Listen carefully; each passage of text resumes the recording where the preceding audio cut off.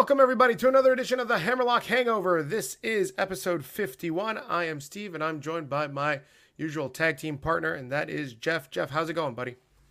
What is up? We are in yellow light territory because the continuing saga of La Sicaria in Ecuador continues. And as it turns out, Lanny Poffo has learned that she's in Ecuador and has been calling again saying, why are you coming to Quito? Why are you coming to Quito? So, you know, so listen, prayer circles, everyone, prayer circles. Oh my God. This is La Sicaria, who, we got a lot of new listeners the last couple of weeks. So thank you guys. If you're just tuning into the Hammerlock Hangover and getting used to my vibing with Jeff, like the way we kind of, talk nonsense about wrestling and just chit chat and whatnot. Thank you for listening. Thank you for tuning in and tapping in to yet another episode. Wait. These are the most substantive conversations I have. What do you mean nonsense? It might be nonsense to them listening. I know for us, it's, we're just shooting the shit like pals do. So La Sicaria is your girlfriend. She is from Ecuador, and she ended up traveling back home to visit family. So coincidentally, Lanny Poffo, the genius, Randy Macho Man Savage's brother, lives in Ecuador and has been in communication with your girlfriend. Since before he moved there, she's actually helped him pick places to move and places to go and things like that. If anyone is interested, if you go to Vivar la Magia, Magia, it's either Con Viviana or Poor Viviana. There's an episode with her and Leaping Lanny for an hour doing an interview, and neither one of them quite understands the other. So it's sort of cute. But he may or may not be in love with her, but a lot of people are. Because, I mean, she's been forged by Aphrodite herself if any of you think that the devil isn't real, when you see me and her together, you'll know the devil is real, because obviously I made a bargain. But yeah, she purposely didn't want to tell him that she was going to Ecuador because, well, he's in love with her. And but he found out she was because she was trying to sell some tickets that I got because she extended her trip for reasons I'm not going to reveal here. It has to do with family and stuff like that. But because it was a broadband blast, he saw where it emanated from. He's like, hey, what are you doing? Where are you? And she's like, I'm in Ecuador. He's like, you didn't come to Quito? Come to Quito. Please come to Quito. Come to Quito. And she's saying, no, it's 5 hours away, or this, I don't want to go to Quito. And he's like, come to Quito. So the saga continues. He can be very persuasive, I'm sure. Oh my God, that is very creepy. Very creepy. Well, I'm glad we got that update. And unfortunately tonight, when we were recording, you were supposed to be at an Earth, Wind, and Fire concert, and you decided not to go because you didn't want to go alone. Right. Yeah. I have no friends. I have no local friends. This is partly because I've curated that. I didn't want any local friends because I don't want to have to help anyone move or be obligated or whatever. I mean, I do, but most of them have families and stuff, and they're married. So who am I going to go with, the wife or the husband, or all of that. But anyway, I didn't want to go alone. I would go to a classical concert myself, or I would go to a movie myself. But Earth, Wind, and Fire is a get up and dance concert, and doing that alone, it feels like that's creeper territory. Yeah, I know what you mean. I once went to a Shakira concert by myself because my wife was like, "Yeah, I'm not going to go with you," and it kind of felt weird. I was always the type of dude that was like, I'm never going to go to the movies by myself. And then one time I had a long layover in Atlanta, and I was like, well, looks like I'm going to the movies by myself. And I know it feels a little weird, but I had a good time. I had a fun time. I didn't pick anybody up, a new girlfriend or a second wife or anything, but it was a fun time. Well, here's the other part of it. And part of what I was saying is 100% accurate. But the other part I'm leaving out is that this is exactly the kind of concert that's going to attract people that are in their 40s and older only. And it's a beautiful night on a Sunday. Most of my friends' kids are either late in high school or in college or out of college. So there's like a 98% chance that I'm going to see people from my former life, either my former work life or my more likely friends prior to the divorce, or even possibly my ex-wife and a new husband. And I don't care about seeing them. I do care about seeing them alone. So they're all like start the gossip thing going. I saw Jeff at a concert alone. Boy, he doesn't have a girlfriend. What a loser. He's just a loser going to concerts. And, so these are the things that I fear and worry about and think about. So I actually manufactured a migraine because there's nothing wrong with me now. And I came up with every excuse. Yes, I manufactured a migraine. There's that. So anyway, enough about that story. So I think we should also be a little bit honest with the audience. So we originally recorded this show Thursday night before SmackDown, before Rampage, before Extreme Rules, and actually during the Chris Kanyon episode. Somehow that recording got deleted or damaged or whatever. So we were recording again Monday night during Extreme Rules. So right now as I'm sitting here, Sunday night, I'm sorry. Right now as I sit here, Damian Priest has just retained his U.S. championship.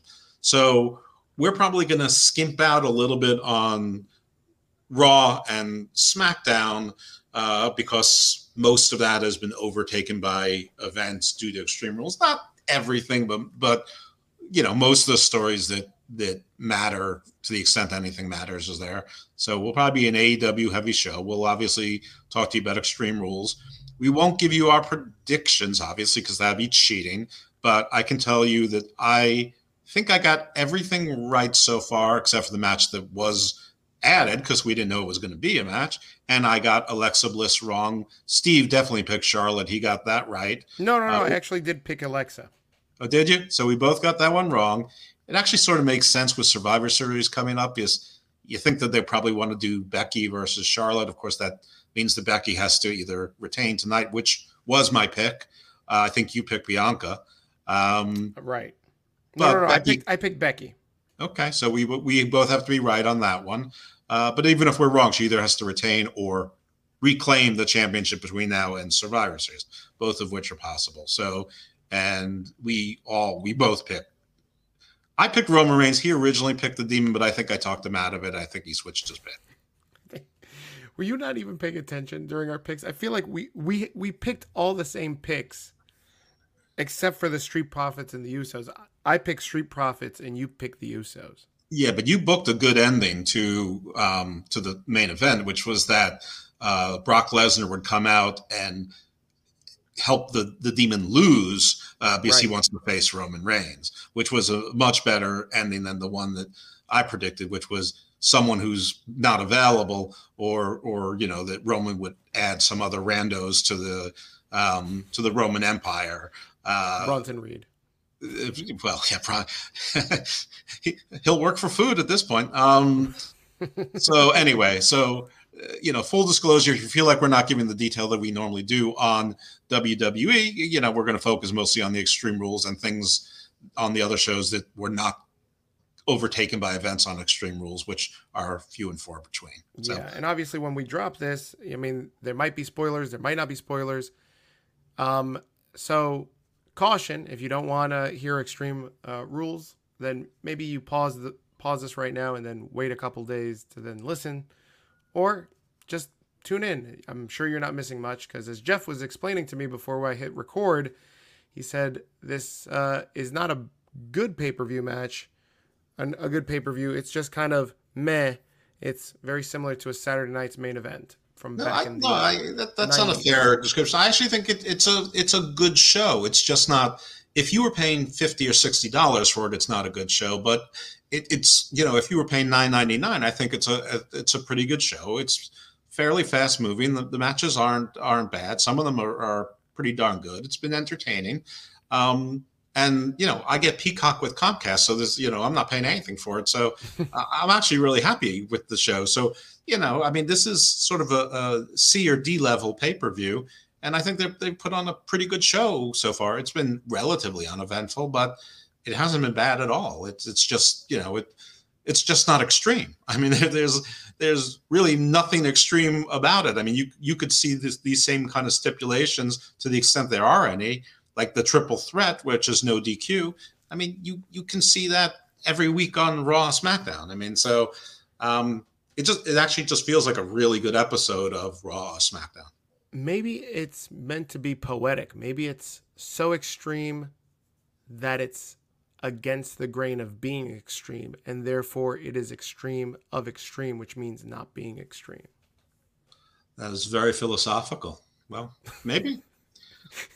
All right, let's talk about this next match. If you guys are want to tune in, I guess, at the same time and watch along with us, we are about to start the Becky Lynch versus Bianca match. Right now they're doing a promo package to hype this up.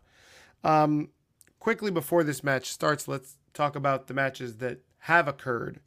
I'm joining in late, so what was missed? What started the show? Okay, well, the pre-show, they bumped Liv Morgan versus Carmella to the pre-show. This was actually a pretty good match. There are people who love Liv Morgan. She got a pretty good pop. Carmella, I don't care what anyone says, is sexy AF, and we've discussed it many times. I know that 4 or 5 years ago, Carmella did suck, but she took like that 9 or 10 months off. She came back, and ever since then, she's not sucked. She's good. I mean, I'm not going to say she's Becky or Charlotte or Sasha Banks or Asuka, whatever, but she's good. I mean, anyone who doesn't think so doesn't know what they're talking about. And her character is great. It's a diva, and like I said, she's sexy AF. But Liv Morgan won. It was a pretty good match. Some back and forth. We both picked Liv. Everyone picked Liv. Carmella's there to mostly lose, and at some point they'll find her another big Cass or an Ellsworth or something, and then she'll start winning again. But anyway, pretty good match. Liv picked up the win. The opening match was the match that was added late, which was the New Day. All three of them, Big E with his WWE Championship versus Lashley and the former tag team champions AJ and Omos. Basically, another pretty good match, and they gave this one a good amount of time. I don't time the matches, but I would say it was at least 20 minutes. Basically, the ending of it was that Lashley was in position to win. He had, I think it was Kofi absolutely beat. It might have even been Big E. I'm not sure, but it doesn't matter. He was about to put the hurt lock on someone. He was close to his own corner. AJ tagged himself in. Lashley wasn't too happy about it. He was shaking his head. He had that look of surprise. AJ came in. He tried to deliver his finisher on, I think it was Kofi, who avoided it. And Lashley ran to the other side against the ropes and was going to deliver a spear to Kofi. But Kofi moved, and when he moved and AJ was sort of touching him, the momentum sort of pulled AJ into the line of fire. So AJ got speared by Lashley. That gave the opportunity for Big E to come into the ring. I guess it was Kofi who tagged him, and Big E delivered whatever his finisher is called. What's his finisher? The big ending. The big ending, right? I just want to say the Big E, which is redundant. And he got the pin over Lashley, and so the New Day won. Obviously, Lashley was not happy with AJ, but there wasn't any explosion there. A few segments later, there was a promo from Lashley in the back, obviously very angry, and he called Big E a coward and a chicken shit. He explained how cashing in was chicken shit, all that. And he said, I'm tired of the New Day. I'm tired of everyone else. Just you and me, one-on-one. I challenge you to a title match tomorrow night. So there's been no response to that, but we may be getting a rematch tomorrow night on Raw. All right. Very exciting. I'm excited for that. But it looks like they're planting the seeds for Lashley versus AJ. Or maybe AJ versus Big E? It could be. Well, I don't think that. I mean, I think that for sure, they might be turning someone face. I'm not sure if it's AJ and Omos because you can't avoid cheering them. But I mean, it was AJ who cost the match by the hot tag, but that doesn't matter in WWE logic.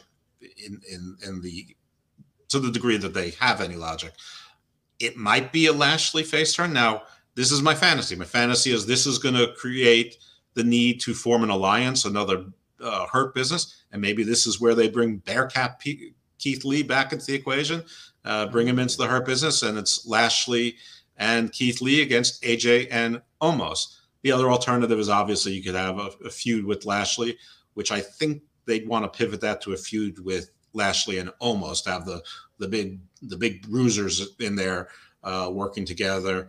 The only thing I'm not happy about that prospect is that, I mean, I think they probably feel like they have to put Omos over, and I'm all Lashley all the time. So yeah. So we'll see. I of course am hoping that Lashley gets his title back tomorrow night. Doubt it, but I don't see that happening yet. But because I think they do want to see them one-on-one at Survivor Series, Big E versus Roman Reigns again, and I think all this stuff you saw the last week or so is just planting seeds for Big E versus Roman at Survivor Series. We're about to see. So again, we're watching Extreme Rules live, and they're about to ring the bell on Bianca Bel Air versus Becky Lynch for the SmackDown Women's World Title. Greg what is it? Greg Hamilton is announcing them right now. What are your thoughts on Becky's entrance here? It looks like she came out really basic. She's had all these wild outfits leading up to this, and she just shows up with this white pants. I mean, not white pants, white kind of jumpsuit and some boots. Looks real basic to me. Well, you're forgetting that she's got that jacket that's covered with gold, like rhinestone spikes or whatever on it, or gold metal spikes on it. And she's got her hair all pulled back in a sort of unflattering, sort of heelish, like sort of Brigitte Nielsen from Red Sonja kind of way. Who knows what these outfits are? Because I don't know what the references are. For all I know, this is like a video game character or an anime character or something like that I'm just not aware. But I think she is going basic because she's really, really attractive and she's trying to be a heel. So she probably wants to look mean. And so I think that's all it is. So she's purposely doing her hair in sort of a way that's not flattering, but is still, she's done it on the sides where it's sort of short and there's sort of like those, I don't know what to call it, but it looks like there's, bald spots there. Obviously not bald spots. It's the way the hair is braided and pulled. How like men do it when they shave lines into their head. Yep. I like the start of this match. Sorry, just to jump in, I like the start of this match where Becky tries to okey doke her one more time with the handshake, and then Bianca tries to strike her, and Becky gets her into the setup for the manhandle slam, and then Bianca reverses it with an elbow to the face. So another shake attempt right now from Becky. Yep, this is more than 26 seconds so far, right? Yep. This is exactly how it went off Friday, except Bianca hit her F5 or whatever she calls her the kiss move. of death, the KO. The kiss of I don't know names of moves, obviously. It's all right. I guess that's what I'm here for. Right. So, but Becky escaped this time on SmackDown. She was laid out with it. So, usually when the face gets over on the heel, the night before, it usually means that the heel's going to win. But we'll see. But yeah, so they both missed their finishers. Yeah.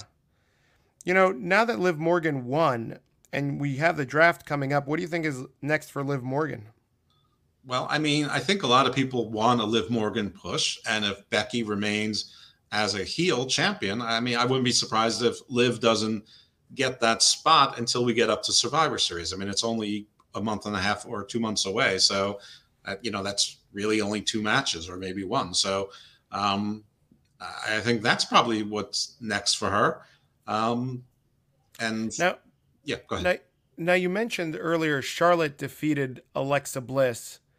What was the finish in that match? Was it before we get into that? Remember when we first recorded this episode, and again it got deleted.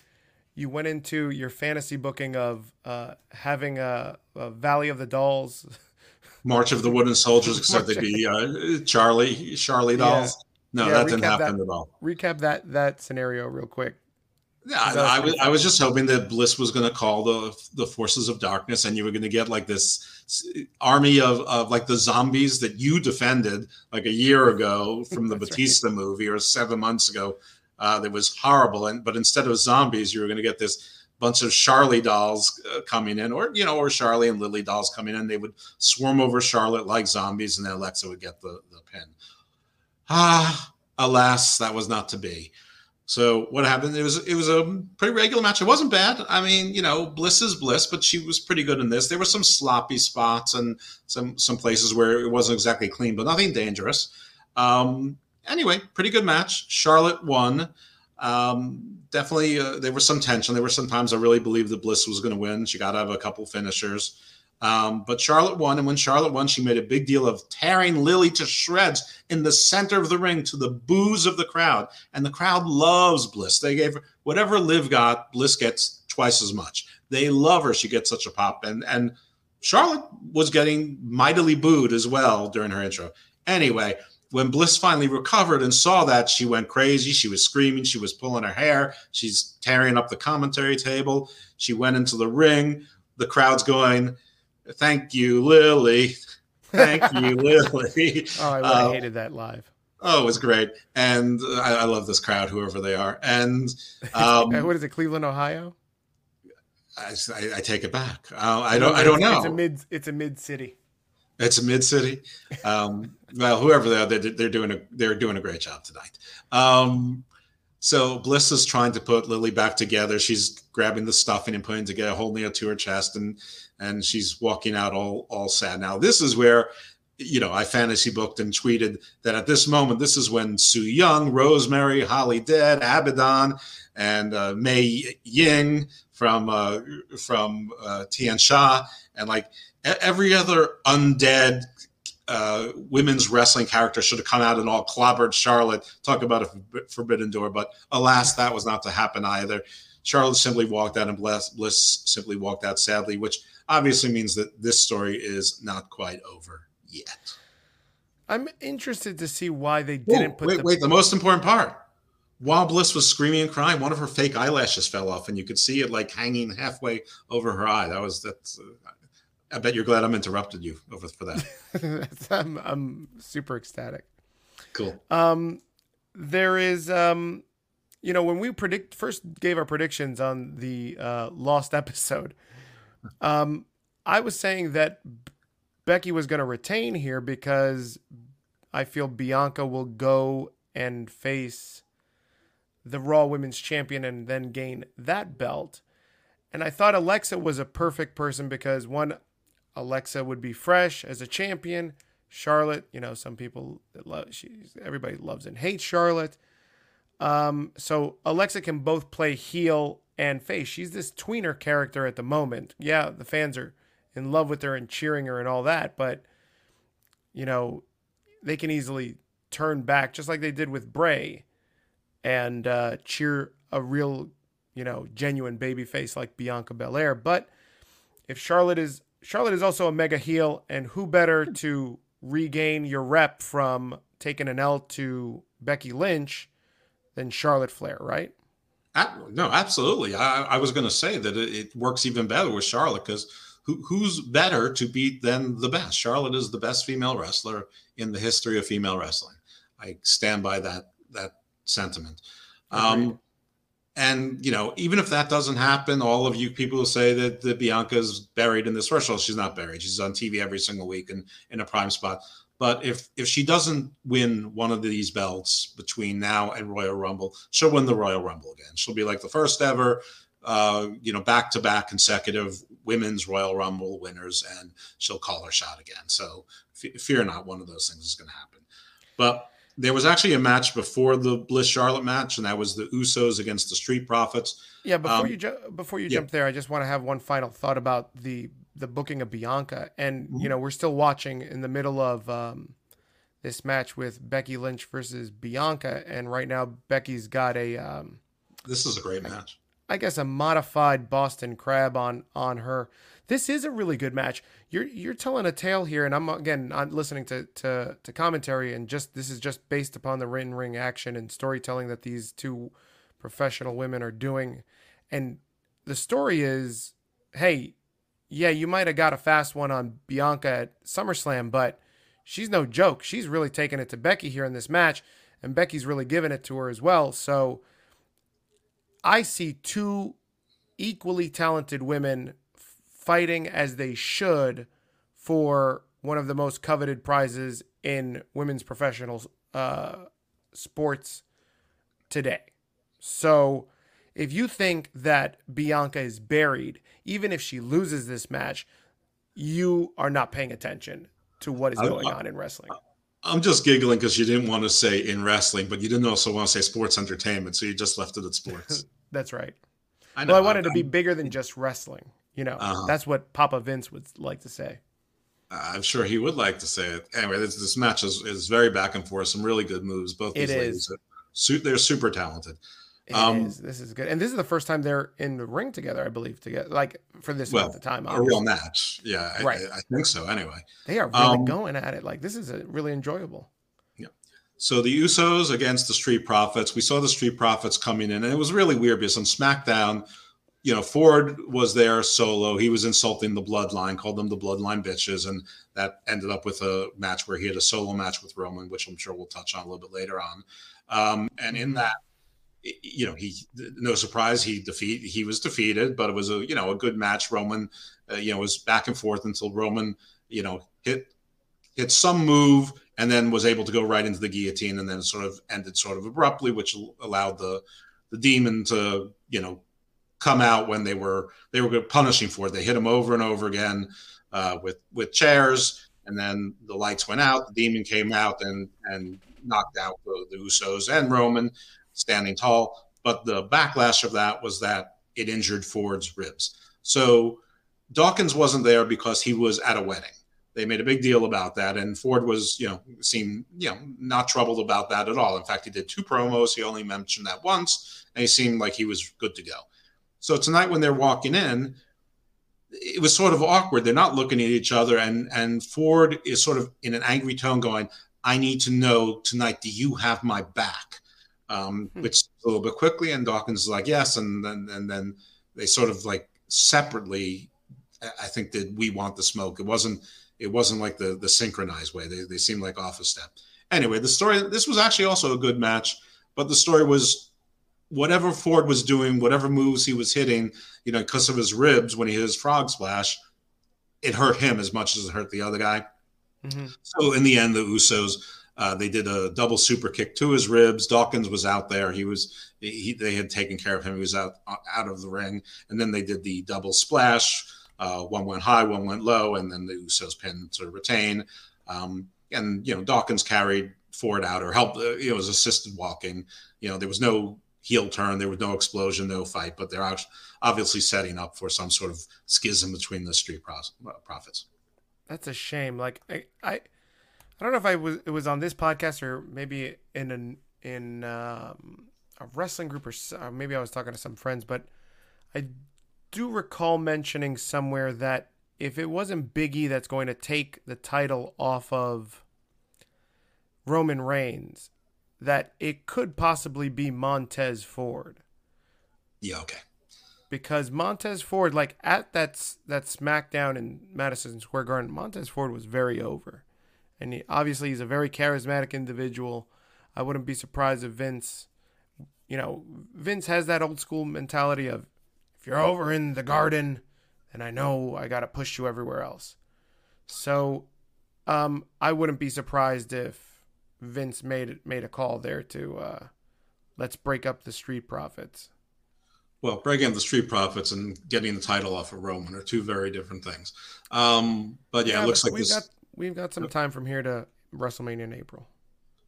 Yeah, that's true. I don't think the Montez Ford is yet anywhere near a big enough star to headline a WrestleMania in a solo title match.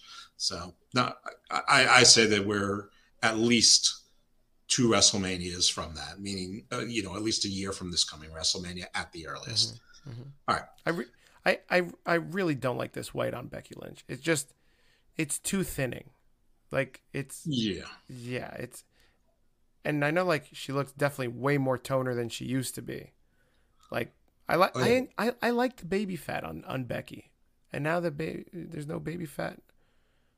I don't know. Just calm down, would you? She's like I said, she's trying not to look attractive because she's trying to be a heel, so she doesn't want you to be digging her. That's not a good excuse. You don't see Scarlett Bordeaux. Period. That sort of I don't see Scarlett Bordeaux at all. Son of a bitch. What are you talking about? Now they're playing tug of war with Bianca's braid. I walked that into woman that at some one. point. Yeah, she's got to cut that thing. I tell you, No, she's too good for that to be. Yeah, but she's too good for that to need to be the story all the time. No, that's her gimmick. No way. So after that, we see Paul Heyman. He's on the phone. He's talking to someone about the draft. He's saying, "I'm glad we're finally on the same page about the draft." Yes. And then we see Kayla Braxton, sidling in with the microphone. He's like, "Yes, Kayla. What do you want? Are you jealous? Do you think I'm talking to other women?" He's like that. Do you think I'm talking to another journalist or a journalist? She's like, funny. Paul, who are you talking to? He's like, it's none of your business. I'm taking care of business. Do you think I'm on the phone with Brock Lesnar? What if I am? I'm allowed to talk to Brock Lesnar. I'm the advocate for the tribal, I'm the special counsel for the tribal chief. I have to make sure that all of our ducks in a row and that our plans are aligned. I'm strategizing. And then the Usos come back and they're like, "Hey, we won. We got a party." And Paul's like, "All right, Kayla, I gotta go now." Something like he's like, "Call me," or something like that. He did that. So there was that. But again, more teasing about the Brock Lesnar stuff. The next match after that was the Matt Hardy, Sheamus. Matt Hardy. You mean Jeff? Oh, Jeff Hardy. Sheamus, Damian Priest match for the U.S. title, triple threat, no disqualification. Pretty good match. They made Jeff look good, but just as I think it went exactly as we said it. I mean, Jeff Hardy hit a swanton on Sheamus, or Sheamus hit a brogue on Matt Hardy, and Damian Priest came in and did his finisher on whichever guy was standing and got the pin. And he got the pin on Sheamus. After that, him and Matt Hardy shook hands, and Matt Hardy, made a thing of doing Damian Priest, his bow and arrow entrance, machinations. So, Jeff Hardy giving Damian Priest the rub. There was really not a whole lot of tension in this match, no surprise, but it was fine. It worked pretty well, and obviously Jeff Hardy was there to, arrange for the loss to be, so that neither of the guys who are still sort of featured look bad. Weak. Yeah. Yep. That's just exactly how we called it. Going back to this match, man, it's still going. Becky versus a couple of false finishes here. It looks like they're rounding up near the end. Yeah, Bianca just did something that was really weird. It looks like she had Becky in a pinning predicament, but instead she opted to pick Becky up and slam her back down, which was a nice power move. But it looked like Becky's shoulders were on the mat. I am assuming what they meant to do is have her shoulders up, and she'd have Bianca in a submission of some sort. But it just looked like a goofy decision from my vantage. Anyway, she kicked out, so it's immaterial. Yeah, but this is a really good match. I mean, like I said, they're telling the story that Bianca's no joke. Like she needs to hang with Sasha Banks, Becky Lynch, all these women's champions. Like I know the finish here is going to be Becky catches a quick one on Bianca. Probably. Yeah. All right, so let's try to cover some of the things that happened during the week of wrestling that we would have covered normally in more detail during our show. I mean, firstly, last week, most of you would probably be surprised to know that there was an Impact pay-per-view. All you need to know is that Christian retained his Impact Championship over, I think the guy's name is Ace Austin. Josh Alexander walked out at the end and to challenge him. So it looks like Josh Alexander is going to be the next challenger. In case you're interested, the Good Brothers also retain their tag team championships, which you would know if you watched, either of the AEW programs this week. Yep. Are you watching? Are you up to where the run-in just happened? No, you must be ahead of me. So great. I'll wait till you catch up. Okay. So, all right. Anyway, shall we talk about Grand Slam? Not yet. Let's go through maybe a couple news tidbits because there's a pretty big run in here. Okay. All right. So some news tidbits. Up. Sasha, there she is. There you go. We had Sasha Banks run in here to cost Bianca this title opportunity. And obviously Bianca wins, but now you've got a face off. And now Sasha is going after the champ, Becky Lynch. Oh, and now Bianca's taking, sucker punched right there. Oh, Sasha's looking dominant. Sasha looking good. Jesus Christ. Yeah. Sasha's a fine looking woman. Yep, she's definitely giving everybody a backbreaker. What is she called? But Becky looks now like she just came out of a dryer. Yeah, she does. I mean, it was a hard fought match, but look at this. Sasha Banks standing tall in front of both Bianca Bel Air and Becky Lynch. Becky giving Sasha the Orange Cassidy thumbs up. Yeah, it's like, we're cool, right? We're cool. You must be about 90 seconds or 2 minutes ahead of me. Yeah, I'll pause for. Yep. I'll pause. Codebreaker or a bank statement on Bianca, and now it looks like Becky tried to give a kick, but no, Sasha blocked it with a kick and another bank statement. So cool. This is great. You have 3 top women there, and then you have sort of Liv and maybe Toni Storm and some other people in sort of next level down. Mm-hmm. Maybe we'll just do something with Vega. Who knows? You got a draft. This was excellent. Just like we were saying, this sets up the draft very, very well. Bianca saves face by taking an L. Still looks strong because of this match. And Sasha's heat with both women. So whatever happens, keep them all in the same brand. Split some of them up. It still works and still can make sense. And if whoever's not on the same brand, whenever they meet another time, we can call that long-term booking. Yep. You're absolutely right. That's what Tony Khan does. Even if it's 2 years of long-term booking, like Passover Page. So yes. All right. So some other little news bits, I guess. We got an update from Stephen P. New on the Ring of Honor lawsuit. By the time this show airs, they'll probably have had their hearing in Maryland State Court on the Joey Mercury case, where there's a motion to dismiss based on the binding arbitration clause. If you want to hear about that from both Stephen P. New, the case in total, including this, and from an independent labor attorney that practices in that federal district who addressed binding arbitration clauses and how he believes that there's a good chance that they will overcome that in state court based on Maryland law. You can listen to us at episodes 20 and 21. That is correct. Episodes 20 and 21. Episode 20, I think, is entitled Earn Your Associate's Degree in Employment Law. And then episode 21 is the case, I think it's called The Curious Case of Kelly Klein versus ROH. Right. And the labor attorney is Greg Greenberg. He's in the D.C. area, and so he practices both in the state and federal courts and employment law and is expert in these areas. So he was on first. So we got an independent view first, then Stephen New's view. I mean, it's really 2 really good episodes. I mean, if you want to hear in-depth analysis of what these cases are about and what is the topic of mitigation here and what professionals think the outcome is going to be, you definitely need to go back and listen to these 2 episodes. That's episodes 20 and 21. A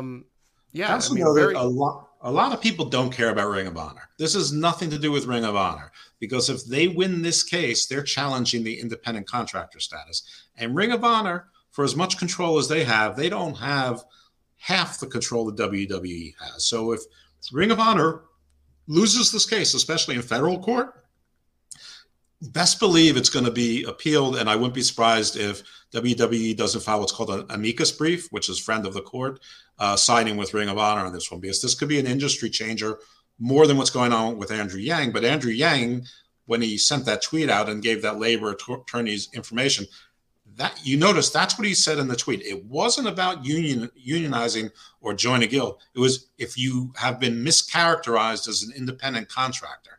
That is the issue, because I can tell you, if you look up the IRS.gov or whatever state you're in, if you look up from your state employment division or Department of Labor and look up the independent contractor tests and the factors, and you read those on the IRS, it's like 14 points. Some states it varies. It might be 5, it might be 10. Any state you pick, if you read those factors and you see how much control WWE has over their talent, there's no way they fit into an independent contractor status. So keep in tune and do check out at least those interviews on that show. Yep, and I just want to mention this again, because again, we've the last couple of weeks, again, lots of new listeners. Thank you guys for tuning in, whether you're listening to us on Spreaker, Anchor, Spotify, Google Podcasts, Apple Podcast, iHeartRadio, all of these great podcast platforms. Hammerlock Hangover, we love talking about wrestling, and we want to bring you stuff that other wrestling podcasters are not. This is some stuff that we can bring to you that other guys aren't, because they don't have the subject matter knowledge. Jeff here is a lawyer by trade, if you didn't know that already. So Jeff definitely understands different types of law and how things are, what would be the right word, Jeff? Well, I can sort of break down some of the issues for you and explain the difference between procedural and substantive, and why some things make it to court even though they seem like they're absurd, and why some things won't make it to court, like the concussion suits, even though you think they might seem right.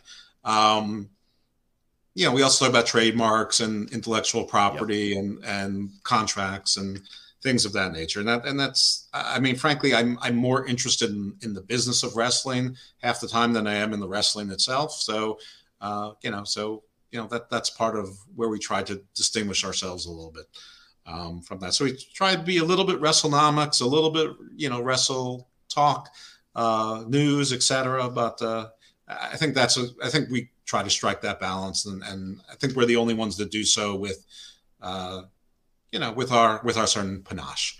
Absolutely. So, hey, Jeff, while we're waiting for Roman Reigns versus Finn Balor, let's talk about another trial that we were kind of updating everybody on throughout the last several podcast episodes, and that's the Randy Orton tattoo artist trial.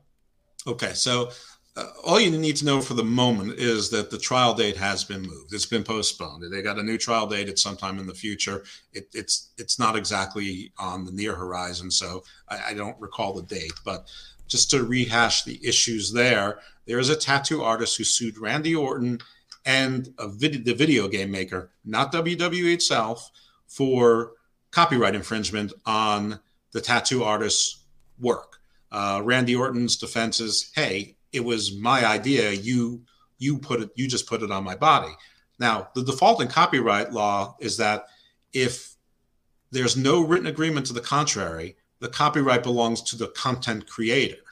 Everything else requires a contract, work made for hire. So think of comic books. You know who the artist is, you know who the writer is, but it's still owned by Marvel. When there's movies, it's still owned by the studio, the production company. It's not owned by the writer. It's not owned by the director. It's not owned by the actors, etc. Same thing. Now, not WWE, but Randy Orton and the video game maker are relying on a couple things. One, implied consent, basically saying when you put a tattoo on a celebrity's body, or really anyone's body, you should know that it might be shown in the public sphere. The other thing that they're relying on greatly is that there was an NBA case, also with a video game, where there was a lawsuit by another tattoo artist who lost their case. But one of the grounds, not the only ground, one of them was implying consent, but one of the other grounds was that you can't really tell the tattoos. You can't see what it looks like. They also said that people don't buy the game for the tattoo likeness. They buy the game because it's the NBA, and people are going to buy NBA 2K or whatever it was, whatever year it was, 2015, no matter what. What's the difference now? Graphics are better. You can definitely make out the specifics of the tattoo. Now, that doesn't vitiate the argument that, hey, it's implied consent. You knew Randy Orton was a celebrity. It's not even like it was somebody got lucky. He was already famous when he got these tattoos. I think it was 2005. He was already a star on the rise. wrestling was bigger back then. So he already knew that the guy was going to be on TV, which is probably why he didn't sue WWE. But, video games were not new then. WWE was making games, every year or every couple of years then. So he should have known that too. The other defense will be beyond implied consent, will be that you don't buy a video game. Nobody buys a video game because of the tattoos on Randy Orton. It's de minimis. There's a similar case in the movie Seven, where there was an artist's either photograph or painting in the background of the room where they pulled the girlfriend's head, the severed head, out of the box at the end. And the court said, nobody was paying attention to your photo. That's de minimis. It just happens to be in the background. So, de minimis will probably be something else that comes up. But but they may or may not have the argument anymore that you can't tell what the tattoo is. And that is one of the things the court relied on. So the court may have to drop one of the defenses the court itself used in the past, which they don't normally love doing, but we shall see. So there's a little nuance there. And I know it seems obvious to a lot of folks that, if you get a tattoo on your body, your body is your canvas. But it's not yet clear cut. There's no law that says that yet. So we will see. I do expect that the tattoo artists will probably lose. They're clearly not settling because that would create terrible precedent. Not necessarily mean bad, but it would open the door to tons and tons of litigation. WWE showing someone, people being able to stream on their cameras live to show that they're not the bad guys, and it's not like AEW lets fans live stream while they're at a show. So that's what's going on with that. A couple other quick hit news stories. Yeah, MVPs. Let's cover some injuries. Okay, MVP's having surgery. It's on his knee. The excuse is that he had his rib injured. Sami Callihan had a severe break of his ankle and other parts of his legs, like critical, like tragic. They said he's going to be out of action until 2022. It may be way into 2022. Ooh. Same week, Mahabali Shira also got injured. It's certainly not as severe, but he was written off of storylines for these current tapings. So whenever the next set of tapings are, he won't be on them. And so he's out at least until whenever the following set of tapings is, which I think Impact does them every 8 to 12 weeks. I'm not exactly sure, but who knows if it'll be beyond that. Gran Metalik has asked for his release. It hasn't been granted. He's not a free agent until 2023. I mean, I don't really know that there's any value in Gran Metalik. I'm sure Lince Dorado isn't happy about that choice. It's interesting. He also didn't ask for his release, but Lince Dorado is probably like, "Mira, puto, cállate, shut your mouth." I mean, I remember one of these guys said, "Yeah, I'm not doing anything, but I've never made this kind of money." And I think it was Lince Dorado that said that. And I don't know these guys who want to be free agents yet, because it's very much a buyer's market. Like, nobody's bidding for low end wrestlers. You can sort of pick and choose them. And then the other guys, it's not like there's bidding wars for them. It's that they can afford to make a choice, like the Adam Coles and Bryan Danielsons and CM Punks. They can pick and choose. Actually, in CM Punk's choice, I mean, WWE opted not to sign him, even after Fox said, "Hey, we'll pay his contract, sign CM Punk." And by the way, Fox is rumored to be not at all happy with WWE.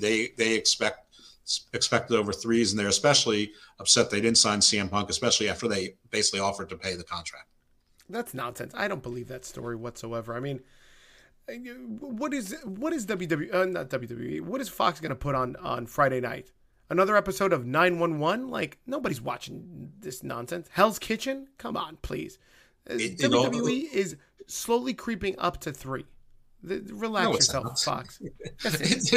It seems to be stabilizing around 2.2, but it was at 2.3. Anyway, what else are they going to put on? It doesn't necessarily matter what they're going to put on versus what it would cost. But they're still winning the night. It's the cost benefit. They pay $250 million a year for SmackDown. And they're not happy about NBC and Comcast having Peacock. So they feel like they got gypped in that, and they're sort of being competed with against by their own product. Now, that's stupid. They should have made a bid. Hold on a second, Jeff. what competition? Fox doesn't have a streaming service. I know. Well, they could have made one. I mean, that's the answer to that. You knew that we were already in bed with USA. You knew we already had our own network. What's the difference if Peacock gets it versus our network? This is why I think it's bullshit. I think this is speculation from the dirt sheets. What I don't know is whether or not Fox owns a competing cable company or not. Well, it might be speculation, but I've heard this from a lot of sources over a lot of time. By the way, the Demon is getting a spectacular entrance. It's like a red swirling vortex, almost like a hurricane effect in the sky. There's there's tentacles too. Smoke. Yeah, there's red fire coming down. So they're definitely treating him like a star coming into this entrance. So that's all pretty cool.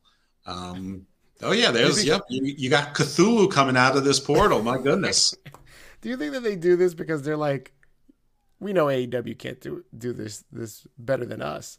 I don't know, but you should be happy because there's all these hands coming out of what looks like, is the cartoon surface there, like zombies coming out of the ground, demons emerging. That should make you happy. You love zombies. I love zombies. What the hands remind me of is, when Toxic Attraction shows up on my screen on Tuesday nights, I also reach my hands out, but I try to reach them into the TV screen, and I try to touch Mandy Rose, but I can't. That is so much better than where I thought you were going to go with that. So great. Keep trying. Don't give up. One day it'll work. Just like Bugs Bunny. Maybe if you paint on the TV screen, it'll work. Like you paint a little hole on it, your hand will go through. So in other news, AEW and the Owen Hart Foundation has come to an agreement. They're going to have an annual tournament called the Owen.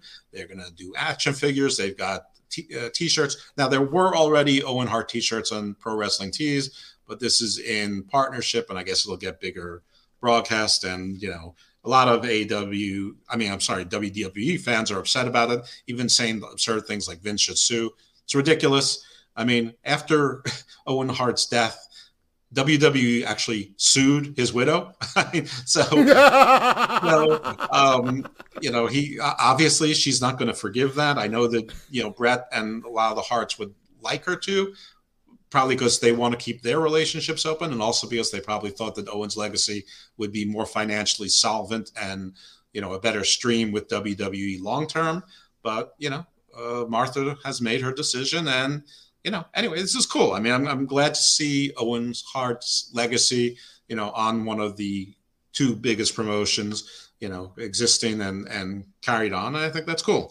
Do you think that if AEW makes this tournament like a bunch of bums, like Lee Moriarty and like Danny Garcia, you think after they have a bunch of just the job squad of, usual Dark and Elevation contestants. Those guys are all 11-0 on Dark. Are you really 11-0 if nobody's watching? So if you have a bunch of nobodies on this tournament and then it flops, do you think that they go from calling it the Owen to the Nugget? No. I'm disappointed. I thought you were going to get a bigger laugh. Now, what would be funny is if what you won was sort of a version of two Slammies fused together. That was your trophy. That'd be great. That would be epic trolling. I mean, I would support that kind of trolling. So I don't know. This is pretty cool. I don't think they're going to, they may throw out people that we think are jobbers, but it won't be because they think they're jobbers. So if they throw in, Dante Martin and Daniel Garcia as part of the contestants, it'll be because they think that they are big stars. But come on, we don't live in fantasy land. We didn't take the blue pill in the Matrix. This is nonsense. The Fuego del Sol is a jobber. Dante Garcia, or whatever his name is, Danny Garcia is a jobber. Dante Martin is a jobber. They're all jobbers. And if you think otherwise, you're sadly mistaken. Well, somebody's got to lose in the first round, and somebody's got to get the surprise Cinderella upset in the first and second round in any tournament. So you're going to have some of those people. And, it's a good place to put people who aren't really being necessarily featured or in prominent storylines, right now, like a Hobbs, like a Cage, like an Andrade, like a Pac, people who have sort of been, forgotten a little bit, who, maybe that's something for Christian to do and put, what they think is a young star over, because that's what he should be doing at this point, is putting people over. I think that they've given him enough respect with the win over Omega on TV, albeit for the Impact title. But yeah, I think this is a positive thing. I don't think there's any reason to shit on it too much. Yeah, we're watching Roman Reigns versus the Demon Finn Balor, and early on, the Demon jumps on Roman Reigns' back and tries to what looks like stretch his jaw off of his face, and it looked like Finn was trying to crawl into his mouth. I've never seen that before, Jeff. Well, it's because he's got teeth and his tongue painted all over his chest. So yeah, it's sort of like a carnage eating carnage thing, or carnage eating venom kind of image there. Right. And this is an Extreme Rules match. Now I'm watching Roman roll to the outside to grab a cane. What does Extreme Rules mean? Does it just mean no disqualification? For the rest of the show, it meant nothing. But for this match, it means anything goes. Is it falls count anywhere, or just no disqualification? Oh, that's a great question. Oh, he's got a special Singapore. Extreme Rules used to be the title of a show, not the stipulation itself. There were stipulations in Extreme Rules. All right, so Roman picked out a kendo stick, and the Demon picks out like 6 kendo sticks that are all taped together with a base of a 7th kendo stick. So he basically leveled up on the kendo stick, and now he's clobbering Roman with that. While this is going on, I think maybe I'll go through some of the ratings, because I don't know if something big is going to happen. I doubt it, because it's only 10:33, and this match has to go another 20 minutes. But last week, SmackDown ended up with a 2.243. Just so that you know, this week, the weekend SmackDown came in at about 2.087, but it usually goes up on Monday. I know that in some of the past weeks that was different, but that's because of NFL preseason games, especially in some of the major markets. That's done. So I don't know why they don't count fully, or why it trends up on Monday, but these are the numbers that we always use, and everybody does. So they're expecting it to end up at around a 2.2. So we'll know Monday around 4:30. Rampage did 642,000 last week. The cable networks don't report. Only the broadcast networks report. So we don't have any preliminaries on what Rampage did on night 2 of Grand Slam. So look for that. Prediction, I'm going to say that they do a little bit better, but because I didn't think their numbers were so great on Grand Slam, I completely overestimated. I thought it was going to be 1.5 million. It was 1.273, which is great for a regular Dynamite, but not great for basically a free pay-per-view dream match spectacular night, at least not in my view. Maybe we won't remember this, in 6 months, or maybe we will. Any event, on the record, remember last week I said nothing over 1.4. Yeah, and I was correct. Yeah, but it's not like you said nothing over 1.275 either. So, I was right and you were wrong, Jeff. This is true. I was definitely wrong. You were less wrong than I were. Under Price is Right rules, we were both wrong. We were playing by Price is Right rules. The Price of Right rules always apply, unless otherwise say Price is Right rules always apply. Okay. So going forward, when we're talking about AEW ratings, I should always bet 1. Any rating. any rating you should do, yeah. So I'm going to go with Rampage for this Rampage at about 720. I could see 750. I'll say 750. This time I'll take the over. Okay. Impact 2 Thursdays ago, 105,000, which was down 6,000 from the week before. I don't know the numbers yet. Impact's always rather delayed. Raw last week, 1.79. So Big E's, first week as the champion, slightly up, but not greatly up. No. We say trending up around here. Trending up around here. Trending up. I say level up. Trending towards 2. I quote the goddess Cardi B. Level up. NXT 746, so trending down. I fully expect NXT to fall back into the sixes this week. I don't know how much time you want to spend on NXT. I didn't hate the show this week. I just find it to be a little bit disjointed and discombobulated still, and I'm not buying all of the new guys. I dig the Creed brothers. I like that Brutus got a wrestler haircut. I like Braun Breaker. I'm going to stop shitting on his name. I don't really care anymore about that. There were some good matches on it. It's just, and Toxic Attraction. Toxic Attraction. They were amazing. That was a great match, and Mandy Rose looks ooh la la. Toxic Attraction is gonna propel NXT 2.0 to 1 million viewers. I'm telling you right now. I'm predicting it right now. If there was a reason, that might be it. And Alexa Lopez with a pretty good squash match over Elektra Lopez, like okay. Elektra Nachios. Like Elektra, the assassin from That's right. Daredevil, and Elektra from Oedipus. Right, exactly. Gotcha. All right, cool. We've got now Roman Reigns and the Demon fighting in the audience. So there goes Falls Count Anywhere. I'm really annoyed that you were ahead of me because, I just have regular Peacock. It's not like I started it late or anything.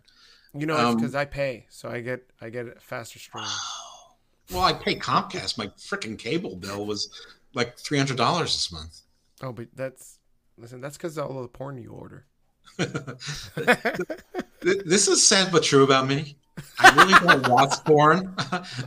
I know why people would think that I do, and even when I do, there's only like a couple of specific kinds I'm interested in. Yeah. Hold on a second. Are you caught up? Because Roman, no. They're fighting in the audience. Mm-hmm. Are you up to that? Well, they're fighting near it looks like a glass table or something where they have the Extreme Rules. Yeah, but did you notice that Roman put on a face mask? Oh yeah, I see that. Yeah, I didn't. That's interesting. Do you think that he put on this face mask just because he's in the audience? Yes, absolutely, 100%. Oh, I love it. Wrestling fans are dirty. Everyone knows that. Of course, I had to wear my mask almost the entire time. Oh, Finn Balor is kicking the mask off his face. What a dick. I guess demons are immune. We already talked about Dynamite. Elevation this past week did 416. Dark did 411. Remember, these numbers are from Thursday. I haven't updated them. And I'm not going to bother giving you 1 week ago and 2 weeks ago. It's just not that important. I think we can talk a little bit about Dark Side of the Ring, most recent to oldest, because the Chris Kanyon one, I think it was sad, but I didn't think it was particularly interesting. Most of his, the one takeaway that I had, which I don't know that anyone else has said it, and I don't know that anyone else has done the math, but Kanyon died. He passed in 2006, right? Mm-hmm. Mm-hmm. And do you know around how old he was when he passed? Fuck if I know. No. But he was at least late 30s. He's at least mid to late 30s. He wasn't a kid. He had been around the wrestling game for a while, right? Yes. Yeah. Can you look it up while we're here? I can't because I'm watching on my phone. But I definitely if my memory serves me correctly, he was big in WCW in the late 90s, early 2000s when WWE bought it over. So, he got over with Who Better Than Kanyon. And and he'd been around for a while before that. I'm gonna, you're gonna look it up. If you look it up, yeah. I'm gonna vamp here and talk about how quickly Roman Reigns was brought back to the ring by the Demon, and it's just like magic. The Demon throws Roman into the ring, and his face mask disappears. Unless he stomped the shit out of it off. But no, you could easily see that Roman is wearing it because he's just afraid of the people that are in the audience. And, let's be real. It's Ohio. I'd be afraid of catching something in Ohio during non-COVID times. So, okay. So Chris Kanyon was born in 1970. He died 2010, so he was 40. He was, and he's born January. He died in April, so he was 40. The reason why I'm bringing this up is because no one else is bringing it up. But one of the things, I mean, I don't like to speak ill of the dead at all, and I'm not necessarily saying anything. I'm not saying anything outright, but all right, let me just say it so anyone can decide if they agree that it's creepy. But the man was 40. 3 of the people that they interviewed for this show were the Young Bucks and Brian Cage. The older Buck, I think, just turned 34, 35. The younger Buck is either 30 or 31. Brian Cage is probably around the same age. Okay, this is 2021. So 11 years ago, they were, one of them was 20, 21. One of them was in their early 20s. By this time, they were already his best friends for several years, meaning that Chris Kanyon, a late 30s year old man, that some of his best friends in the world were late teenagers and early 20s. And, that's sort of like a control thing. That's sort of like emotional blackmail. Even when he's calling, Matt Jackson up, who was probably 21 at the time, and saying, I'm going to kill myself. I'm going to kill myself. So, he couldn't do it with the big time wrestlers. He couldn't, he was trying to keep his secret was out, but, I guess he figured that, if he ever wanted to get back into the big companies, he couldn't, ply his trade on any of them or not ply his trade, but he couldn't, show interest in any of them, or maybe he just wasn't interested in any of them. But these young guys, I just think it's a little creepy. And it's not because he's gay. It's any age. If it was a guy who's 35, who's hitting on 19-year-old women, that's creepy too. I mean, yeah, but I mean, he wasn't, not that we know of, he wasn't hitting on the Young Bucks or Brian Cage. Maybe he just kind of had this, I don't know. I understand what you're saying. Like, I'm a man in my 40s. You're in your 50s. None of us are hanging out on a regular basis with 20-year-olds is what you're saying. Right. And, you're still with UPR. I was with UPR. There were people that were close to that age in that. Yeah. And I wasn't particularly close friends with them. Neither were you. We had the relationship that extended to UPR, the end. That was it. We weren't going out on a regular basis. Like, I'm pretty sure if we were to break it down in a similar fashion, if either one of us were in an emotional distress type situation, we're not calling David, the 19-year-old, to be telling him we're in emotional distress. No, right? Absolutely not. Exactly. And that's the point. Right. The only people in that age range that I might call would be my children. And probably not for emotional distress either, because, like they need that. But anyway, that's all I'm saying. And again, it's not a same-sex thing. It's simply an age thing. And those of you who are going to knee-jerk go, well, they're legal. Well, maybe they were, because we're not really sure when it started. But even if they're legal, it doesn't mean it's not creepy.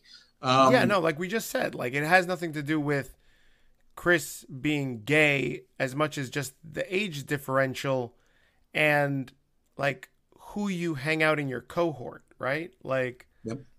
So yeah, I think that's fine. I didn't know much about Chris Kanyon. I didn't even, in fact, know that he was gay, and I've been watching and following wrestling for a long time up until this episode was going to air and everybody started talking about it. And I didn't even know like this was like a major thing, which I find odd because I also listen to Howard Stern on a regular basis.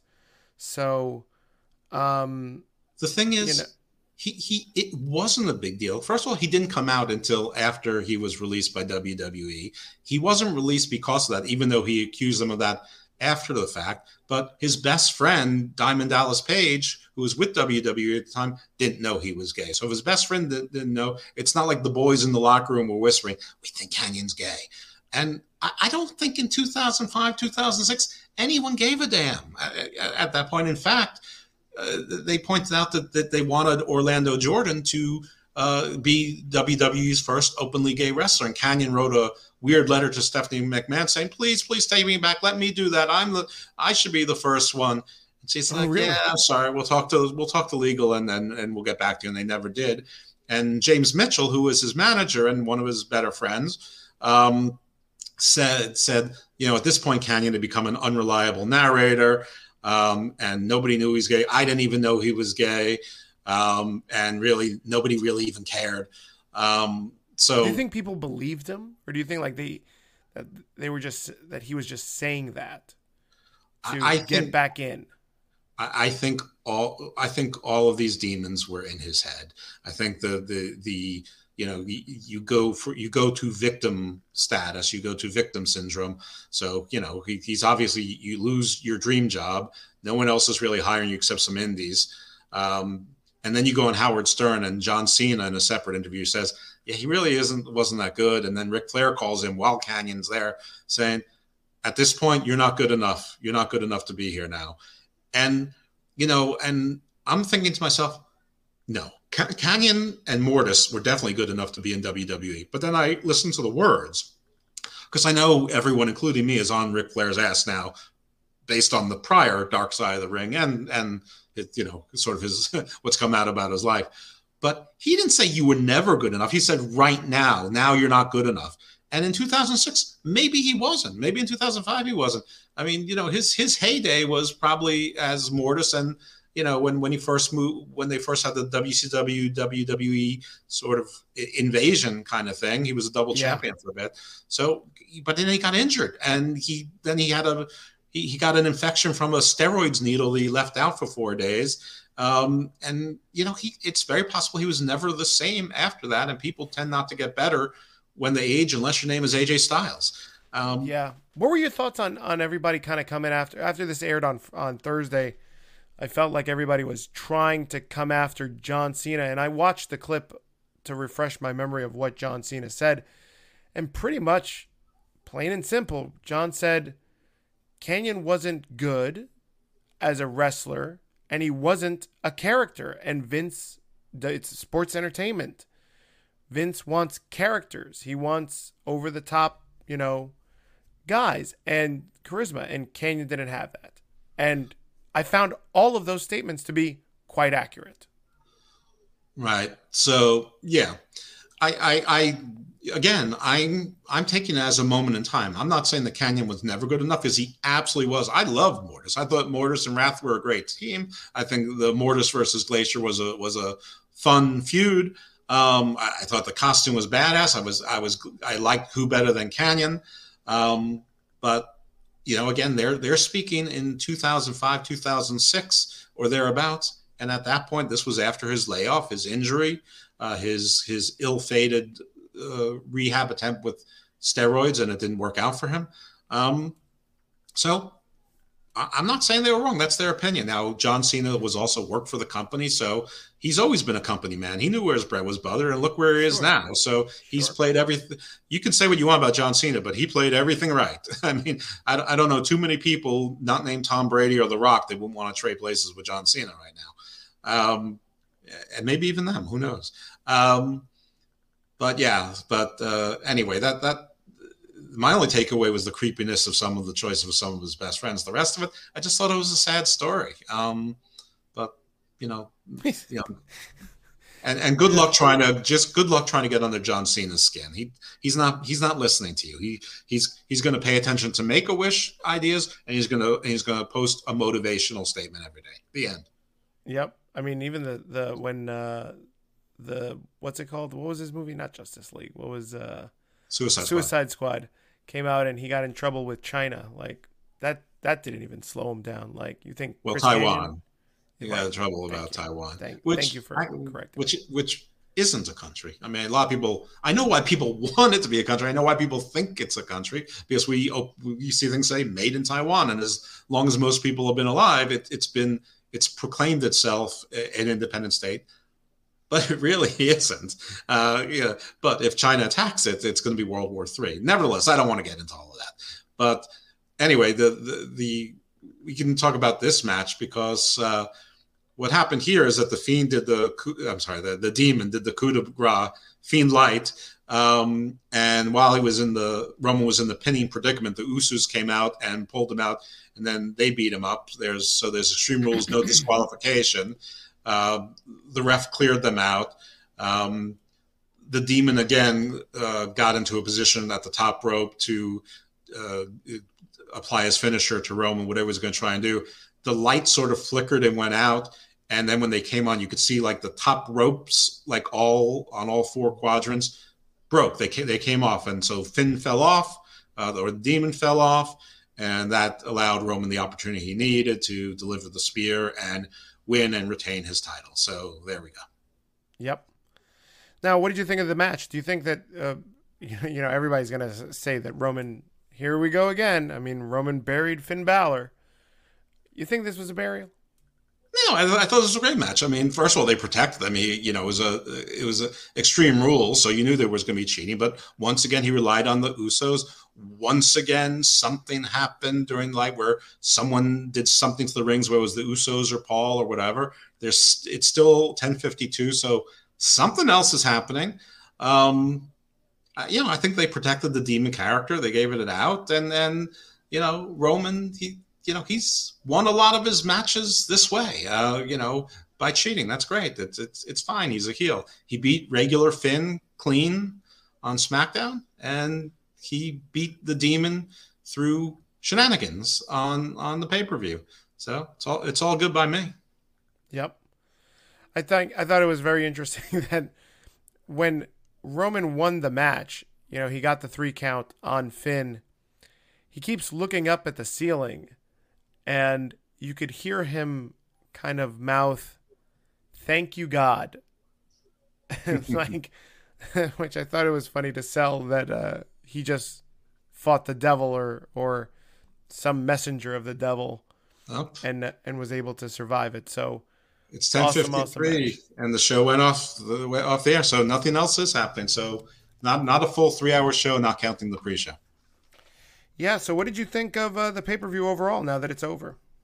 Again, same as before. I mean, I think that the last 2 matches were certainly among the best. So, yeah, I would give this a thumbs up, and I would give this, I'm grading this on a I'm not paying for it scale. So I'm going to give it an A-. I thought it delivered. I thought the matches were fun. I thought the order of the matches were fun. Mm-hmm. There were no real surprises, but Sasha's always a good surprise. Nothing with Brock. I think we were both expecting that. You really sold me on it. It sounded right. But I thought it was a solid show. Now, if I paid $50 for it, would I feel the same way? Probably not. I probably would have thought B-, C+. But for either $9.99 on the network or included in my cable package for nothing, yeah, A-. Perfectly happy with this show. I mean, I tuned in late, but based upon the last 2 matches, the Bianca Bel Air and Becky Lynch match and the Roman Reigns match with Finn Balor, it's good wrestling. Good wrestling going on. Good wrestling storytelling, both in ring. So yeah, I thought it was really good, man. Thumbs up on this Extreme Rules pay-per-view. Yeah, and anyone who's been listening to the show for a while has known that I've been really down on WWE.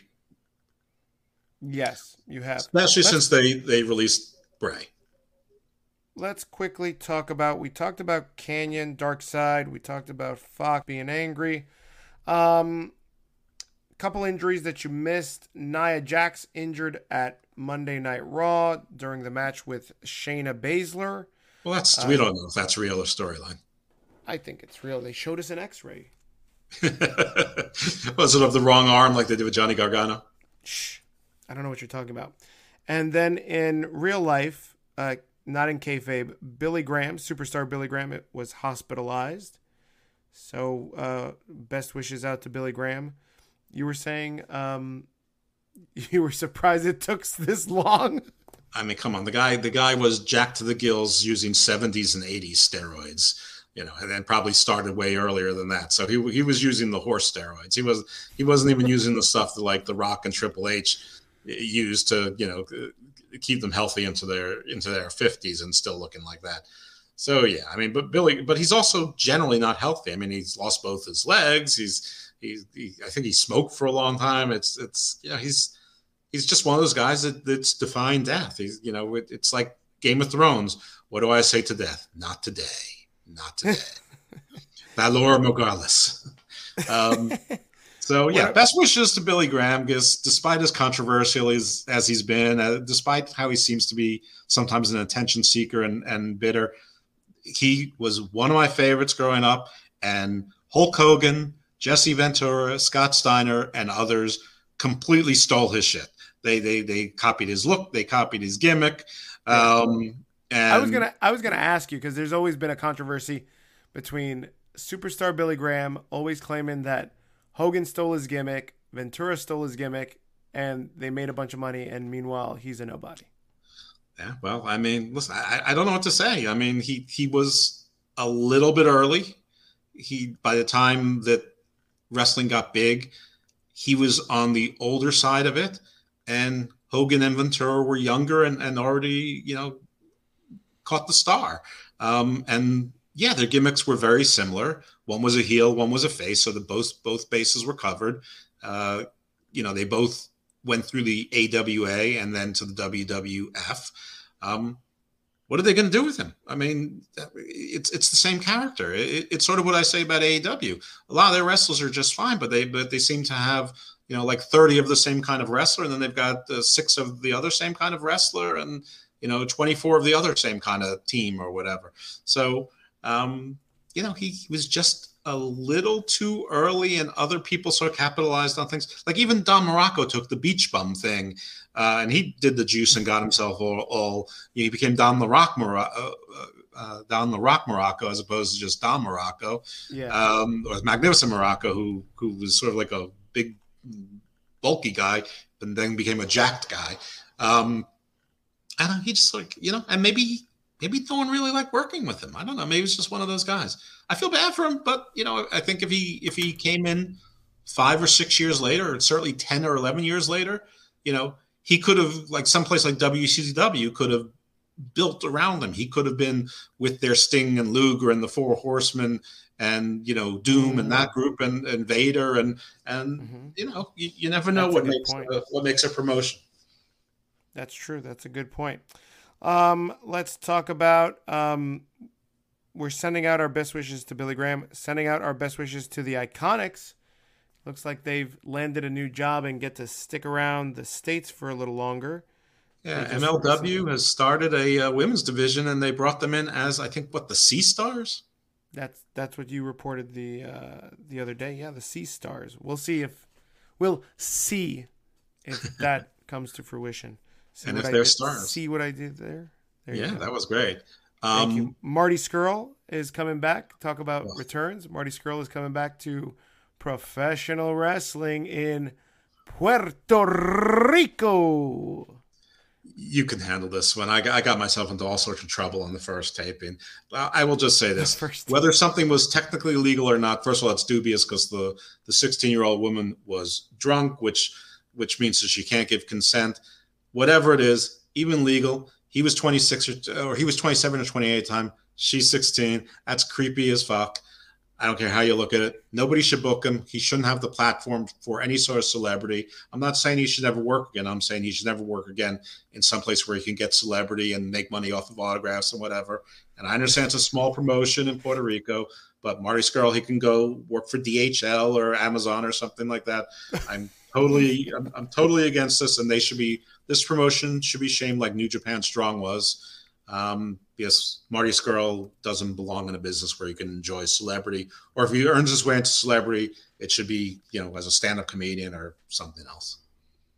Wow.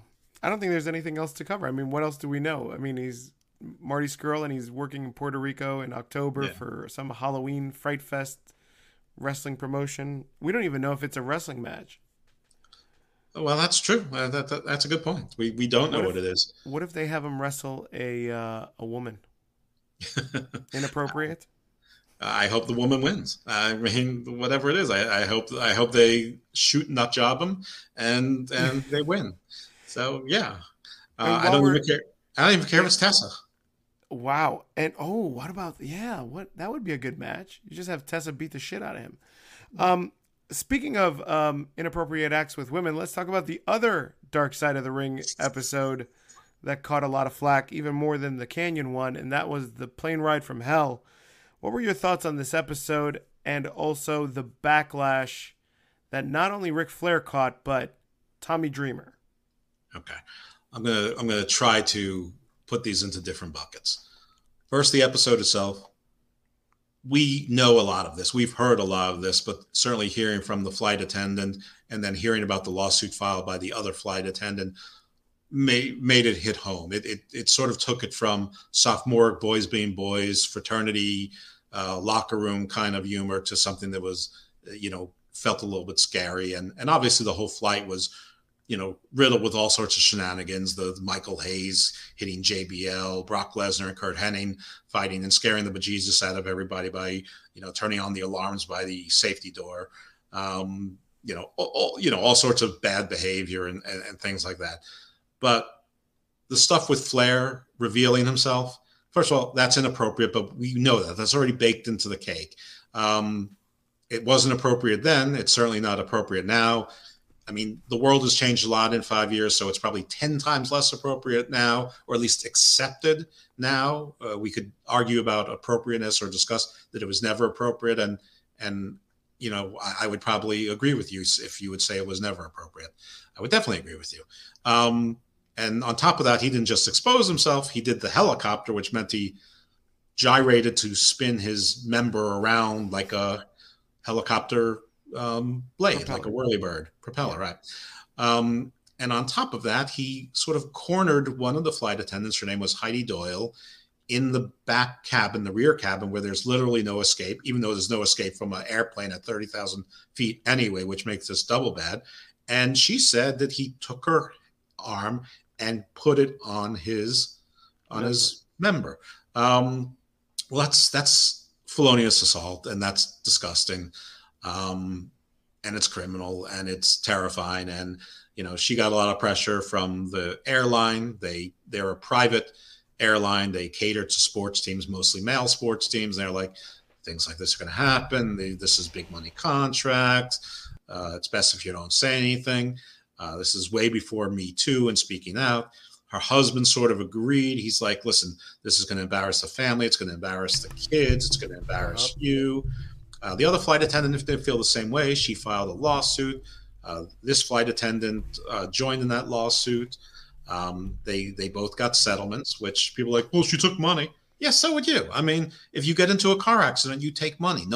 Nobody's making your back better. No, if your neighbor ignored their rotting tree for 3 years and it falls on your house, you take money.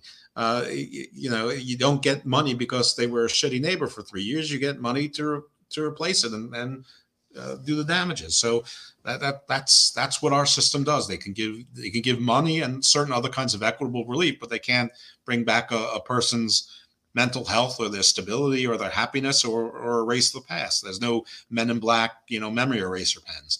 So that's that on that side of things. Flair, with his statement the day after, it started off by saying, my attorneys, my advisors, my wife and friends all tell me not to say anything, full stop.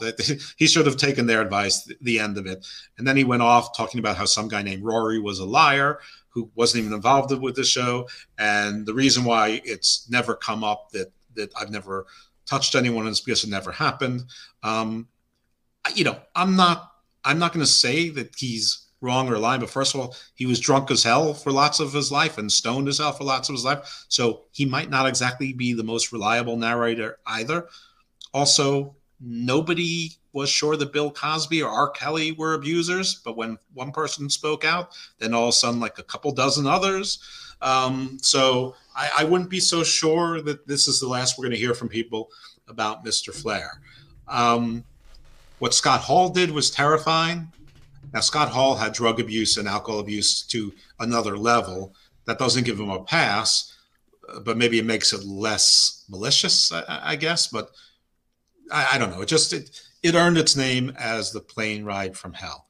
Now, the other bucket I'm going to put this into, it did come out during the course of the week that Heidi Doyle, she'd been involved in some like jewel heist scheme, which, people are trying to use that to impeach her credibility.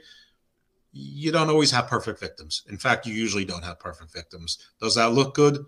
No, it doesn't look good. I guess people can judge for themselves. I'm not really going to touch on that much her anymore. But I suspect at some point she lost her job and got pretty desperate. I don't know. Whatever. I'm not going to try and excuse it or advocate for her on that. I'm just going to say that I'm not going to weigh that into this conversation. There was but there was a lot of misreporting. Like some of the people who were on the flight weren't on the flight. I think The Undertaker was misreported. Kurt Angle was misreported. But most importantly, Vince and Linda McMahon were reported as being on the flight. They weren't on the flight, which not on this flight. Right, not on this flight, but that's what this show was about. They conflated a bunch of flights together where there were other shenanigans, but not to this level. Apparently, Flair exposed himself all the time to the boys and to the gals. So it's clear. Listen, I'm a man, and I'm not going to pretend that I'm not a man, and I'm not going to pretend that I wasn't in a fraternity. I'm not going to pretend that I didn't play sports. I wasn't in gym and locker room and didn't go to camp. Boys are boys, but there's a big difference when you're in a locker room or a fraternity, and act a certain way, with your buddies, your pals, whatever, not cornering women, not being abusive, and acting like a bunch of idiots in private versus transporting that to the public world, especially an airplane. I mean, especially an airplane. I mean, other than the ship and Alien, there's no other thing that's so remote. So, I mean, literally there was no place for to run. But and Ripley wouldn't take that shit. No, Ripley wouldn't take that shit.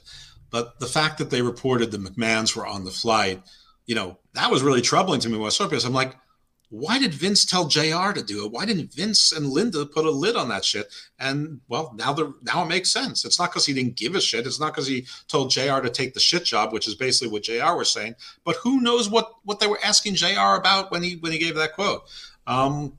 Anyway, the McMahons were not on that flight, so they didn't have a chance to say cut the shit because they weren't there. And I'm actually glad for that, because if Vince and Linda let that go, I mean, especially Linda, either of them. It's a bad look. It's just bad. It's bad in reality. It's still a bad look, but it's better that they didn't do it while the boss was there. The other bucket is Tommy Dreamer. Yeah. And Tommy Dreamer at this time was low man on the totem pole. So I don't know why he got so much airtime, but Tommy Dreamer not only has been working in this industry for 30 years, but he's also in podcasting. So he's in the media. He's social media savvy. He's media savvy. And what he said and the way he said it was atrocious, and he had to know better. I don't care what kind of questions they gave him. I don't know what kind of, winks and nods they gave him to get him off guard. He should know better, or that's really the way he thinks. And so Tommy Dreamer got suspended from Impact. He got suspended from Busted Open Radio. I don't know the length of these suspensions. I suspect neither of those organizations quite have figured that out yet either. But I think that even though Tommy Dreamer probably didn't do much on the flight itself, in this day and age, he had to know better. And I think the punishment sort of fits the crime. You live in the public, you get tried in the public. So anyway, I know that I took up a lot of the airtime there, so I'll yield to you. All good points, and I think we are in agreement with most of those points. I mean, I don't think there's anything that you said that I feel needs more elaboration. Cool. I just don't. The one thing that I will point out is I was shocked to see the social media reaction for Tommy Dreamer.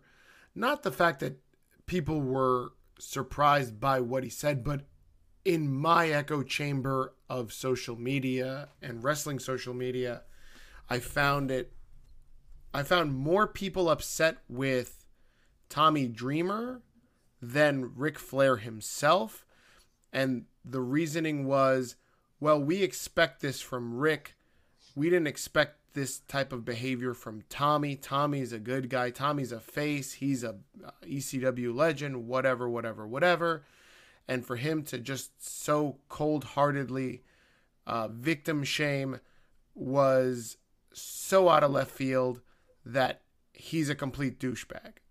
And I thought that outcry, that response was unwarranted because yeah, he said some heinous shit, but he didn't whip his dick out and start twirling it around like a propeller. That's the more heinous act.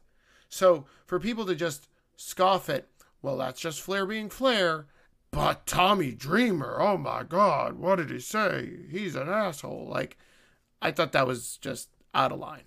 That's it. Yeah, I understand that, and I understand why you feel that way, and I understand why a lot of people feel that way. And I can't tell you that it's entirely wrong, but for the last several years, there's been, words are violence. There's, that's sort of one of the sayings these days. And whether you agree with that or not, and I think it gets taken to an extreme in some cases as well.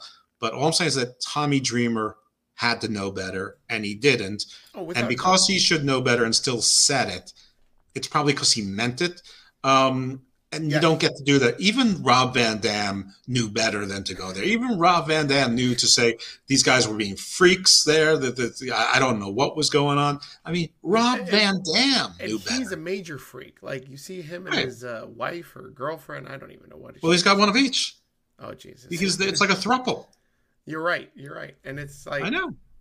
Look at the lifestyle that he's living out in the open. But yeah. All right, so that closes up Dark Side for this week at least. Well, by the way, with Flair got some backlash too. I mean, he, everyone's saying they said the Car Shield was going to pull their ads. That's not, and everyone's saying, well, I'm still seeing those ads all over the place. Yes, so am I. What they decided to, I mean, they already paid for those ads. They're already running, so they're not going to pull them. What they said they're going to do is they were going to cut a second commercial, and they canceled that. So we'll see if that ends up being true, if they'll ride the storm out and do another one. But what they decided to do is not take back all their ads, because it's not like you get a refund because the guy you hired had a bad, has an image problem. You have to, the stations keep their money, and they just fill it in with a Pillow Guy, putting an ad on there or whatever. Oh no, not that guy. or like the Forever Pots, whatever. Or Marty Skrull. Or a plaintiff's attorney, I'll get you wages. Anyway, but they were going to do a second commercial, and they, as far as I know, they have opted not to do another commercial. All righty. That covers that. Last thing, the last piece of WWE news that we have is Keith Lee changing his name to Bearcat Lee. There's rumors of this. We haven't seen Keith Lee deny these requests, or anybody deny the fact that he's changed his name and has a new gimmick. What are your thoughts on Bearcat Lee? I have no thoughts on it. I know that one of the in the 60s there was a African-American wrestler, Bearcat Knight, maybe, I think, and he was a champion in sort of a spin-off promotion from, I think, the NWA. Mm-hmm. Maybe it's an honor to that gentleman. I know Keith Lee didn't play football for the Bearcats, because I know he played for a Texas team, I think A&T. So I don't think he's from Cincinnati, which I think that's their football team also, is the Bearcats. I don't know, but I don't think, who cares? I mean, it's a nickname. It doesn't really change much, and it doesn't tell a story whether it's a heel or a face. I mean, it might have been his idea, and I mean, I don't think it's a terrible nickname. I have no thoughts on it. Let's see how they use it. Let's see if they use it. Right now it's only on dark matches. They're still very much trying to figure out what to do with him, or maybe he's trying to work himself back into shape. I don't know, but I mean, things like nicknames or calling someone Braun Breaker instead of Rex Steiner, it doesn't bother me very much. Now, Oney Lorcan's a stupid name, but I mean, does anyone complain about his name now? They changed it 4 years ago. People get used to stuff. So that's it. I have no firm thoughts on this.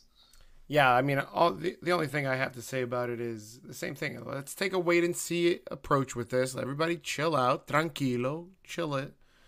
Let's see if he, let's see what happens. Maybe like Nikki Ash, this is, Keith Lee's idea. He says, hey, Vince wants me to rebrand. He wants me to spice it up.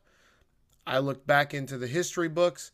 I see that there's a lot of African-American wrestlers by the name of Bearcat, or I remember growing up, watching Bearcat, and he's a big influence, and he made me want to get into the business. We don't know the story. Let it play out. Instead of just shitting all over it the minute it gets announced and be like, oh, typical WWE, they're going to fuck this up. Let it play out. You never know. Shane Thorne, too. Shane Thorne just came out and said that his new gimmick is just all his idea. Same thing, because everybody was like, I don't like Shane Thorne. I don't like his new Outback gimmick.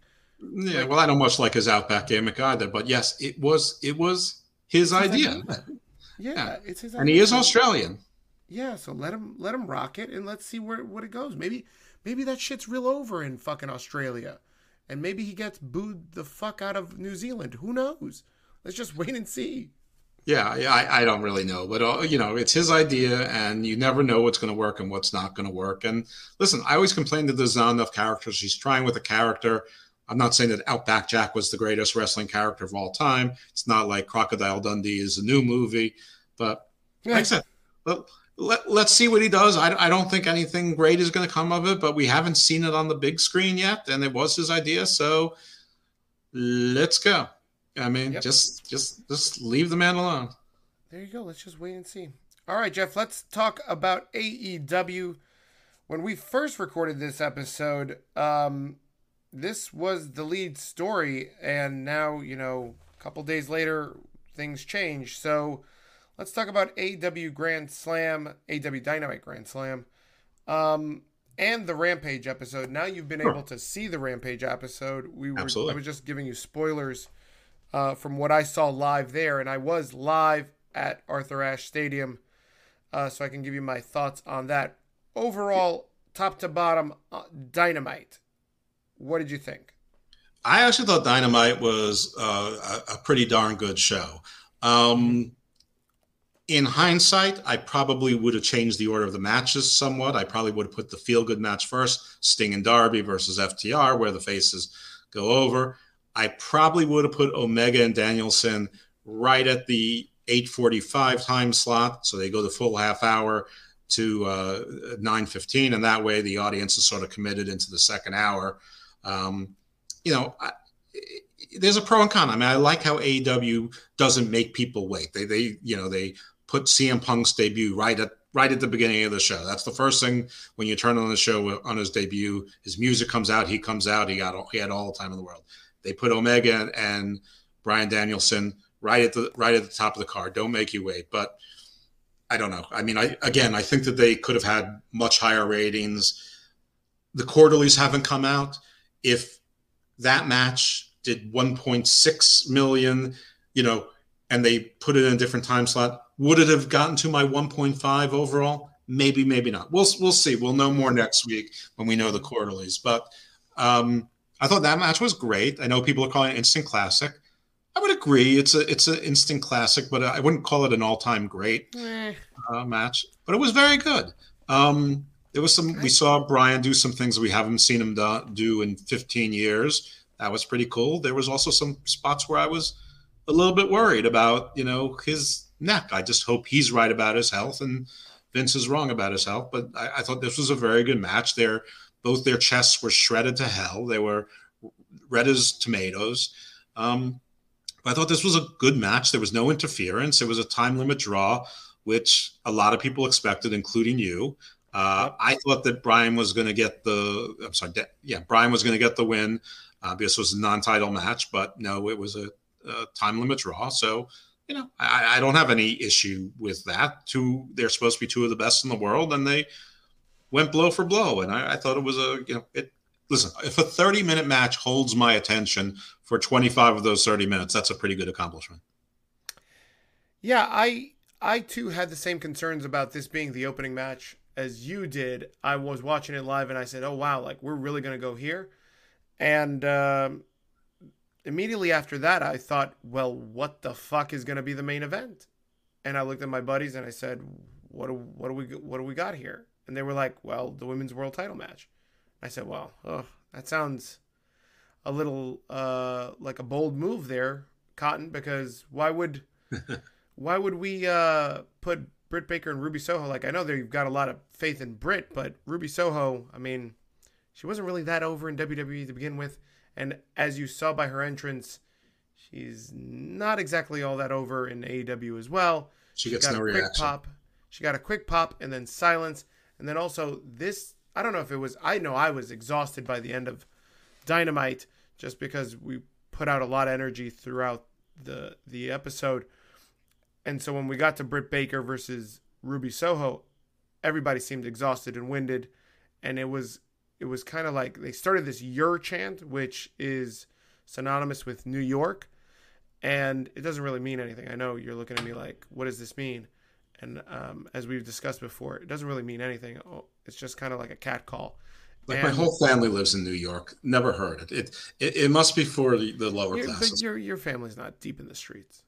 No, I mean, unless you're talking about the streets that were shown in what was that mini series they just had with Hugh Grant, where he Downton Abbey. No, The Undoing. If you're talking about the streets like from The Undoing and Sex and the City, yeah, those are the streets that my family. Oh yeah, no, I'm not talking. In fact, I recognize some of those places. I'm like, Jessica, that's my sister-in-law. I'm like, Jessica, we've gone there. We've gone there for breakfast. She's like, how do you recognize it? I'm like, I've been to your place 100 times. What do you mean? How do I recognize it? I recognize it because the La Acetain store is right there, and I always need to get the aftershave bomb. Do you you should go the next time you see your parents in Long Island? They live. They live in Long Island, but my brother and his wife and the 3 kids, they live on the Upper East Side. Just hit them up with a "yer" and see what they say. They'll have no idea. Listen, they didn't know what Karen meant, and my sister-in-law's sister's name is Karen. So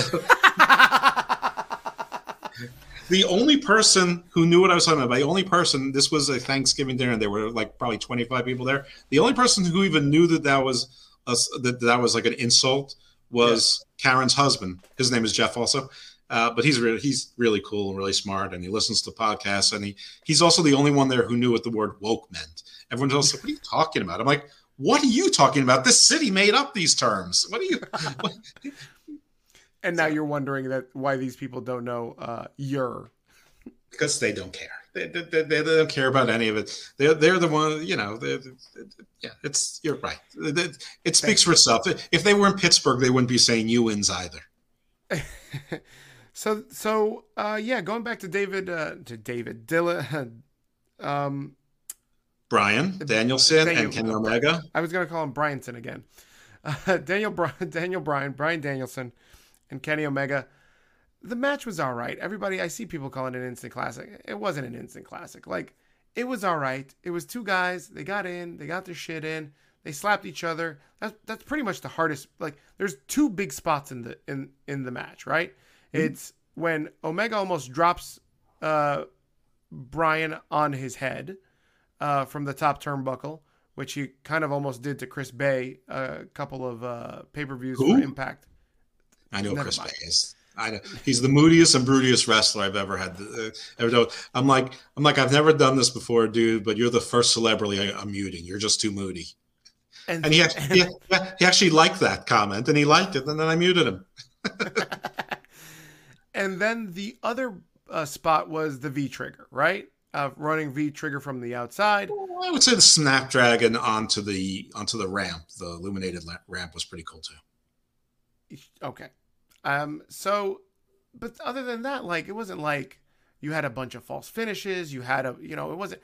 Granted, they're saving all that stuff for the pay-per-view, right? That's what I liked about it. It reminded me of when Paige and Pac had their match of Full Gear about 2 years ago. It was just a hard-hitting match. It was a ground and pound kind of. It was like an old-time WWE match. Actually, I thought that this first part of Grand Slam was more like a WWE show than an AEW show. There wasn't a million people running in and out. There weren't factions of 17 people. It wasn't Crash TV for the most part. It was just matches one after another, basically clean matches.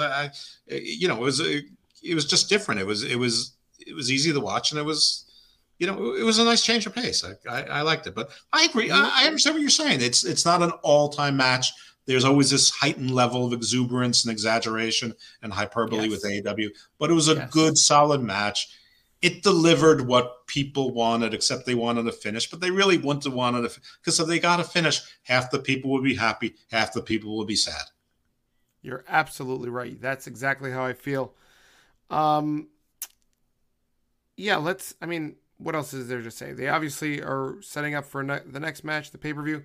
And as far as your run-ins are concerned, yep, you're right. Dynamite didn't have that many run-ins, but they certainly left those for Rampage. Yeah. And that the match with CM Punk versus Hobbs, I thought was a much better wrestling match story-wise than the Bryan Danielson Omega match, in my opinion. Again, full disclosure, was rooting for Hobbs, and so when Hobbs was dominating for the majority of the match, I was ecstatic and actually thought that this man might actually pull an upset win. And then I realized I was watching AEW, and the only places that people of color get wins on AEW is on the show that they coincidentally call Dark. They do have tag team champions that are people of color. I'm just saying. Recently, the match with Hobbs and CM Punk was okay. I thought it was a good match. I don't think it was a great match. There were a couple spots where CM Punk looked really bad. I don't think that he should be working with a guy as big as Hobbs because he can't handle that weight. There was especially there was like a Hurricane Rana type move. Oh yeah, off the he top almost broke ropes. this guy's neck. Yeah. Yeah, but it failed once, and then he tried awkwardly to do it a second time instead of resetting. I guess he didn't want to be embarrassed, and then he almost broke. I think he almost broke both their necks. I mean, I think he almost hurt Hobbs, but almost hurt himself. But there was another spot too where, I think he did like a flying, like one of the Rey Mysterio like flying Hurricane Ranas, and it just looked terrible. It's like you could see like both his legs slipped off, and Hobbs threw himself over. I mean, yes, but that's a little. I mean, that's nitpicking, except that it's CM Punk and he's supposed to be the best in the world. Yep. So, if this was Jungle Boy and he's 23, you give it a pass maybe. Or if it's Private Party against the Butcher and the Blade because you don't care, well, they're on the same team. But nevertheless, it's just normal, mockery. These guys aren't ready for television. Because it's CM Punk, nobody's pointing these things out, or a lot of people aren't pointing it out. There are plenty of people who have pointed it out. But he's, again, they putting him with Darby was smart because of the size. I'm not really sure what the purpose was. There's plenty of smaller heels that he could have worked with, but like maybe putting him with, like, I know they think Starks is the bigger star and he's got the FTW belt and maybe he's not healthy enough to wrestle, but that would have made more sense. Or pair him off with someone else. They have a million undersized wrestlers there. He let him go through the Hardy family office. We got Jack Evans, who's small. You got Angelico, who's light. You got both guys in Private Party, who are both pretty light. So let him work with those guys, and then work up to Matt Hardy, who should be putting people over anyway. I know he's in a storyline with Orange Cassidy, but who cares? They drop storylines all the time. They dropped a bunch of storylines for this card. Which I think we talked about last week, maybe not, but I'm sure we'll get to it. But I thought this match was okay, but I didn't think it was great. And because it's CM Punk and because it was his first televised match, I actually was a little bit disappointed. I think that they chose Hobbs and Darby first because, remember, back a couple months ago when he was interviewed, CM Punk said that he wanted to work with Darby Allin, Hobbs, Starks, and a couple other guys. And so they're just kind of running down his wish list. And so Hobbs is the second man on the list. I thought it was a pretty good match. Definitely good showing for Hobbs. Not so much for CM Punk. I agree with you there. But again, he lost, and he's not going to get another chance to defeat Punk anytime soon. So it's like when Dante Martin has 3 good showings losing. What's the matter? He's back to losing with another partner.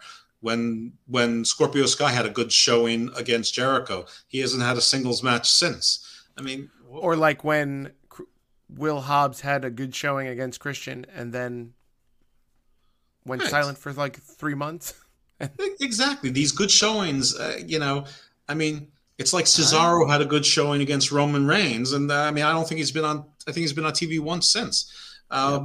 But yeah, no. So Jungle Boy had the good showing against Omega, and he's not only back with Jurassic Express, but stuck with Christian also, and now Christian and Brian as well. And everyone thinks someone's going to turn on someone. And we've got Jungle Boy going up against Adam Cole this Wednesday on Dynamite. Right, I guess who's going to win that one? Not Jungle Boy. Not Jungle Boy. You're absolutely right. So, and at least with that one, Adam Cole's only 32. I mean, he's not 47 or 42 like CM Punk. What's Brian? Is he 40 or is he 42? Yeah, he's definitely. I think he's 40. He's in his 40s. Right. I mean, at least Adam Cole has another decade of still being, sort of in his prime. Yeah. Let's talk about Malachi Black versus Homelander, Cody Rhodes. Great entrance by Cody Rhodes, right? Like this cape looked like a wedding train. Ever since and he comes out with this fucking Arn Anderson, and I was telling my buddies, I'm like, hey, I remember a couple weeks back, Arn Anderson is the only guy to block, defend successfully against the Black Mass Kick. He's the Malachi Black's finishing move. What is he? Is he Mr. Miyagi, Jeff? Yes. Like, yes, how is he? Oh, this is ridiculous. He's old. And he's so old he fell off the fucking ring apron, Jeff. Yeah, that was unfortunate. That was unfortunate. Then my friends were like, Steve, you're an asshole. You spoke this shit into existence. You wanted him to get his head knocked off by Malachi, and then he fell off the apron. He was looking at Brandy's boobs. Listen, but can you blame him? I mean, No. She looked phenomenal. Like, well, she's phenomenal looking. It's not hard to look phenomenal when you're phenomenal looking. she is. She ran in. She gave Malachi the middle finger. I couldn't even boo her for that. I was just like, well, neither did he. He laughed. He thought it was funny.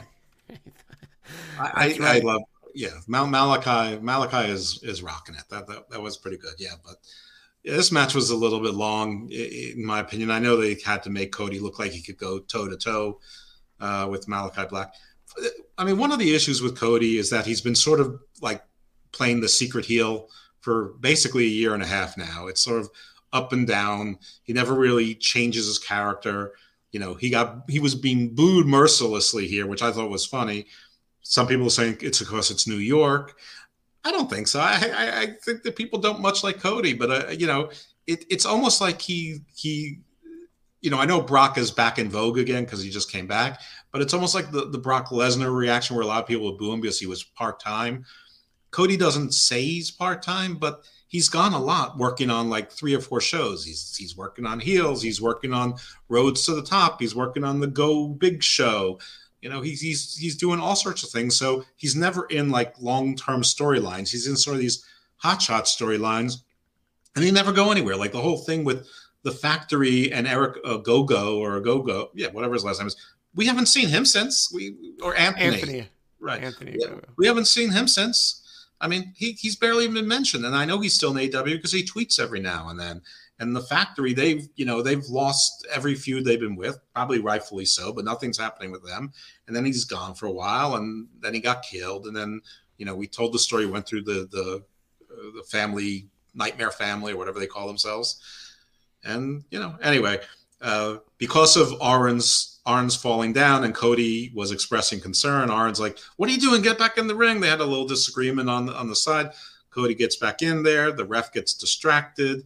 And Malachi Black spits black mist at him, and then steals the win and snakes out of the ring. And so, is Cody a heel? Is he going to turn on Arn? He made a statement since then. It's all good. The coach was doing what he's supposed to do. That's what he's supposed to tell me. So again, complete mixed signals here. But listen, I didn't think they were going to have the courage or the audacity to have Cody lose a second time, and they did. And they didn't last year. So kudos for that. It was sort of a cheap win, but I like that the mist is being inserted here again. Again, there's people saying this is professional wrestling. Well, Mist is sort of sports entertainment. I mean, I know it goes back to the great Kabuki, but still, I mean, is this, Mist winning by Mist is sports entertainment? There's no difference between professional wrestling and sports entertainment. People, stop it. Stop with the nonsense. I agree with you. I thought this match was good. It did what it was supposed to do. But more importantly, I like Cody Rhodes. I'm getting behind Cody Rhodes. As AEW fans turn on him, it's only showing that this is why they like Chris Jericho's Judas song so much.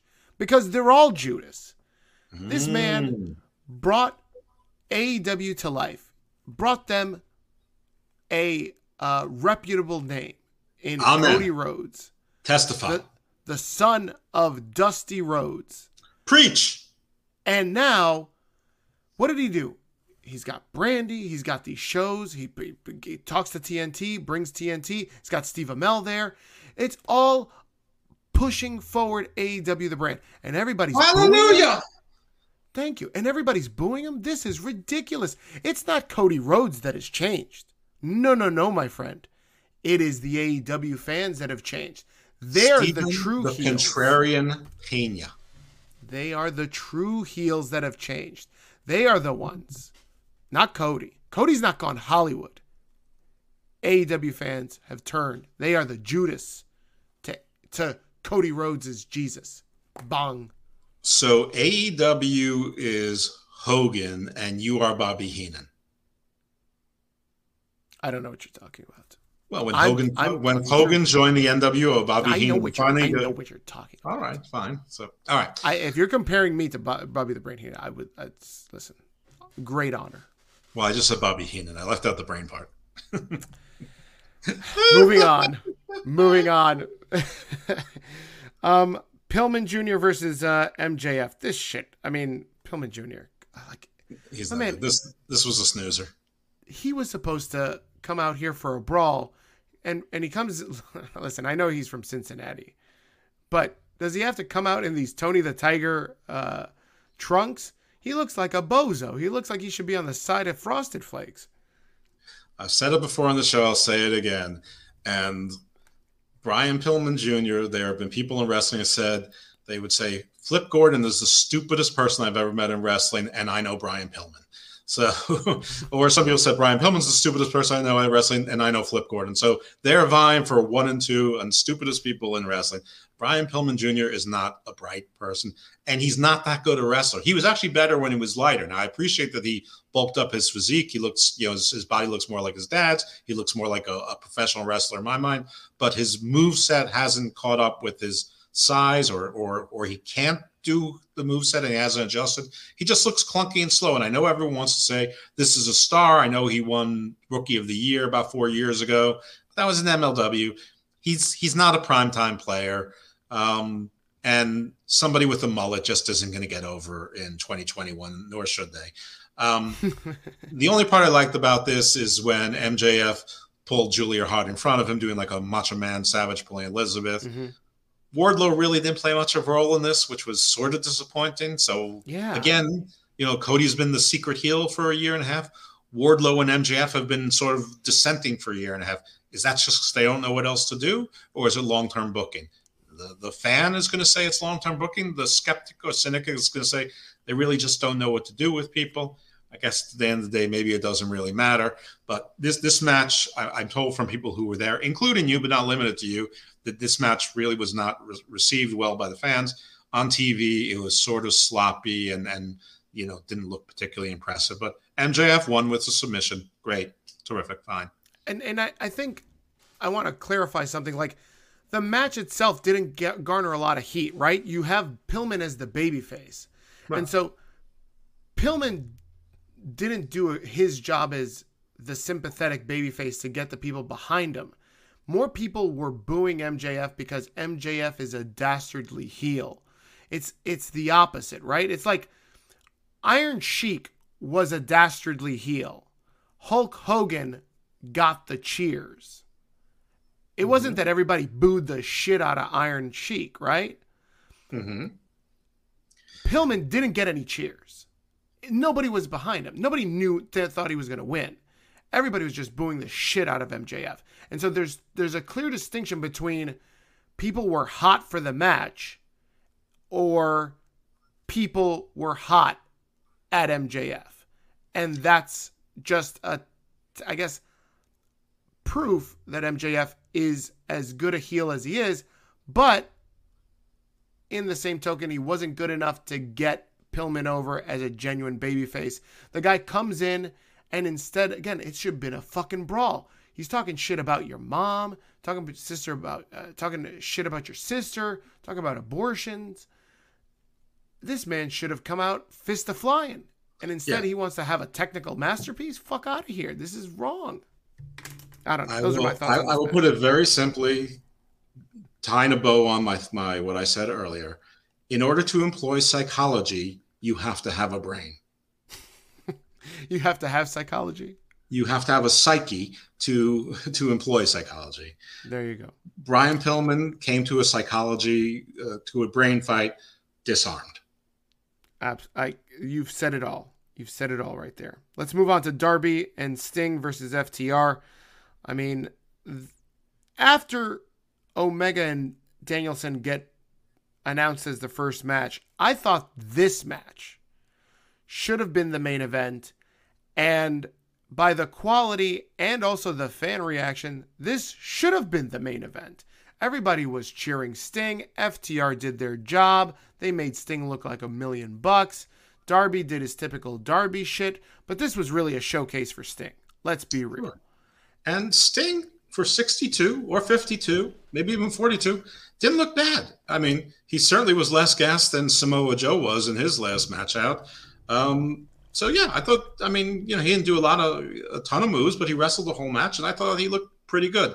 Now, this was the feel-good match, so that's why I thought that the baby faces were obviously going to win. That's why I thought it should have opened the big card to make everyone happy and put everyone in a good mood. The bad of it is that Sting and Darby were supposed to be in a thing with the Men of the Year, also sort of in a thing with Lance Archer, and all of that was dropped herky-jerky for different stories. And now they beat FTR, who, was trying to get back into the title picture. Now they got a loss to, a pseudo tag team, which who knows, maybe they'll start going for the titles, which seems silly to me. But I mean, FTR is basically doing what they were complaining about in WWE, which is sort of being in the gimmick matches, sort of being with the legends, sort of being made fools of with legends. You want to say they're not being made fools of because it was an actual match? I get what you're saying, but he's still a 62-year-old man. So should they be in an actual match with a 62-year-old man where it's competitive and they're supposed to be the top guys? I'd say no. Plus, they have the advantage of Tully. This whole Tully versus Sting story was hot-shotted, and Tully versus Sting really wasn't ever a thing. Tully versus Sting versus Flair was a thing. Sting on again, off again with Luger was a thing. Sting versus the NWO was definitely a thing.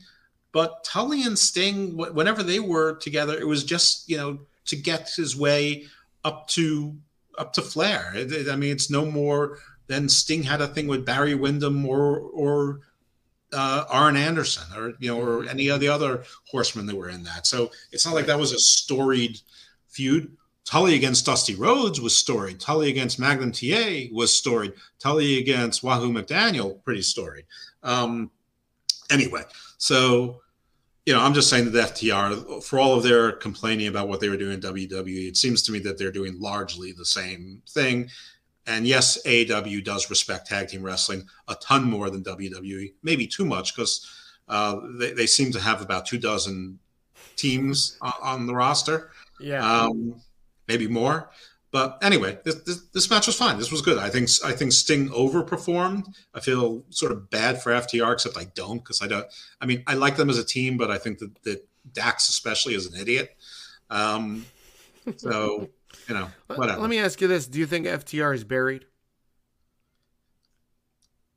I mean, no. I mean, there's so many other... I mean, Bear Country is buried. I mean, the Chaos Theory or whatever they call them, this Chaos Project, they're buried.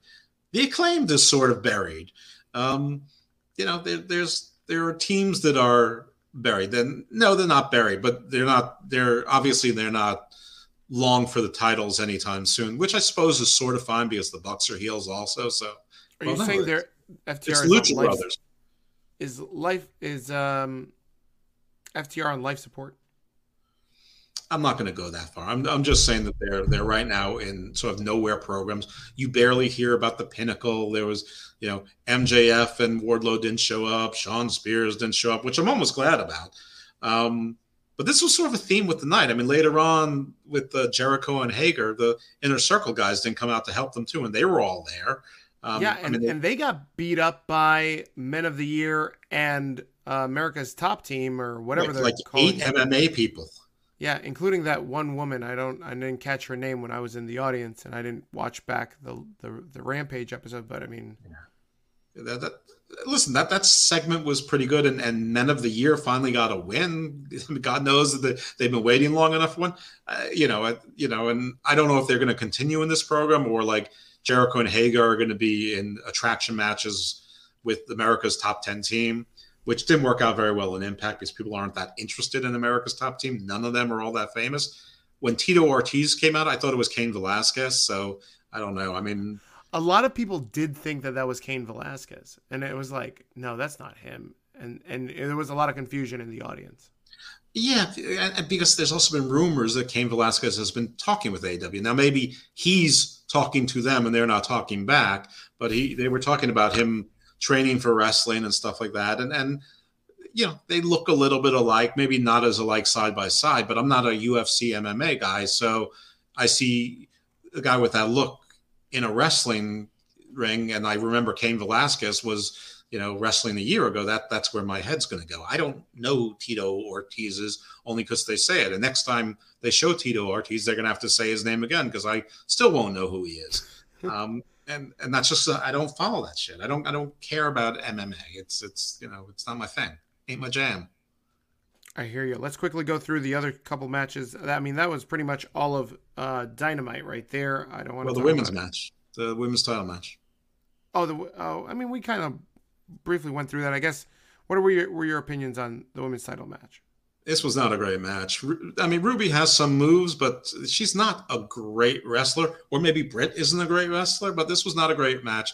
People aren't really half as behind the Ruby Soho as fans like to pretend they are. She gets almost no reaction. Mm-hmm. They paid all that money for a song. I don't know. I mean, Britt won with the help of her cronies, Jamie Hayter and Rebel. Wasn't a great match. And yeah, it was the main event on Dynamite, but it's a faux main event because that was a 5-hour show at least. I mean, they taped Elevation, Dynamite, and Rampage all together. So it was really somewhere in the middle of the card. So it wasn't really a main event. It was a TV main event. I know they want to say that they had a women's main event, just like WWE's done at WrestleMania and some other, big cards and Raws and things like that. And, I can't say that they really haven't, but I can't really say that they really have either because it was sort of a cheat. I agree with you there. And I already said my piece about this match and what I thought about it live. Let's move on to AEW Rampage. I will say before that, Ruby, they protected Ruby. I don't know if they needed to protect her, but she is probably top 5 in the women's division right now based upon who they have. So I guess there is a reason to need to keep her strong. Or protect her, should I say. More Rampage. We had Santana and Ortiz, Lucha Brothers versus Hardy Family Office. Really good match. A huge pop. And I don't know if this translated on TV, but huge pop for Santana, Ortiz, the Lucha Bros. This match, again, lots of the stuff that you were talking about earlier that was missing out of Dynamite is all here on Rampage. Just a complete melee, no rules, getting all their spots in. Phenomenal match, fun match. I really enjoyed that. Faces won. Santana Ortiz came in with Mets face paint on there, orange and blue. Mets and Yankees. Yep. Oh, okay. One was orange, blue. The other was black and white. Okay, so good. Yes. Good. Pretty smart. They are hometown guys, and the Lucha Brothers, while not hometown guys, were House of Glory champions for a long time and have a lot of history in New York, and people like the Lucha Brothers period. So yeah, I mean, the faces won. They should have won. What happened? Wasn't there something with Orange Cassidy? Or was that in the other match? That was in the other match. Now he came out twice. He came out, I think, in the Anna Jay versus Penelope Ford money match. Yep, Penelope Ford. Sorry, yeah, Penelope Ford match, and then he came out in the Elite match? I think that was it. But Santana and Ortiz and Lucha Bros. My only criticism, and pretty decent criticism, is the Lucha Bros are the tag team champions. Santana and Ortiz are up and climbing the tag team ranks. They are heels in the inner circle, right? Right. Why is it? No, the inner circle are faces now. But, they're dastardly guys, right? They're from the streets, right? They do street things. They do gangsta shit. The Lucha Brothers were heels just as recently as Santana Ortiz. I don't know where you're going with this one. Where I'm going is, how are you guys holding hands and hugging each other and lovey-lovey, buddy-buddy at the end of this match? Like, instead of holding each other's hands in victory for this fucking match that means nothing, why don't Santana and Ortiz get their shit in and beat the shit out of the fucking Lucha Bros right after this match? Well, that's not how wrestling works. Faces like faces, heels like heels, and they wanted to get everyone on the card, especially the young guys. My biggest problem with this match is that aesthetically, it was so similar to the one with the Jurassic Express and the Super Click. I mean, it was a lot of those same kind of spots, and they were so close together. I mean, I get sort of now why they spread them out, but I don't, because I don't think AEW looks at their television show the same way I do. I don't think that they wanted the first half to look more like a WWE or an Impact or whatever, another show with less Crash TV. I think they love the Crash TV. And I think if they had the Super Click versus the Jurassic Express as the main event instead of Britt and Ruby, that probably would have been a better choice as well. Or vice versa, have this 8-man as the main event to keep people feeling happy and whatever. And then the Super Click one, you could have Adam Cole at the end. He's their other big get recently, and so that could be your other main event for Rampage. Anyway.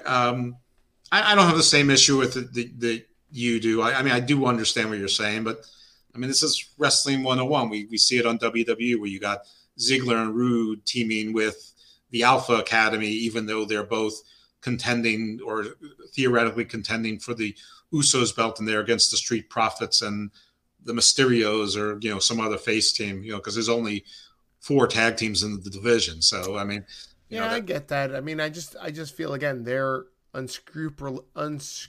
I'm not even. I'm gonna fucking Elmer. Well, they're scrupulous now.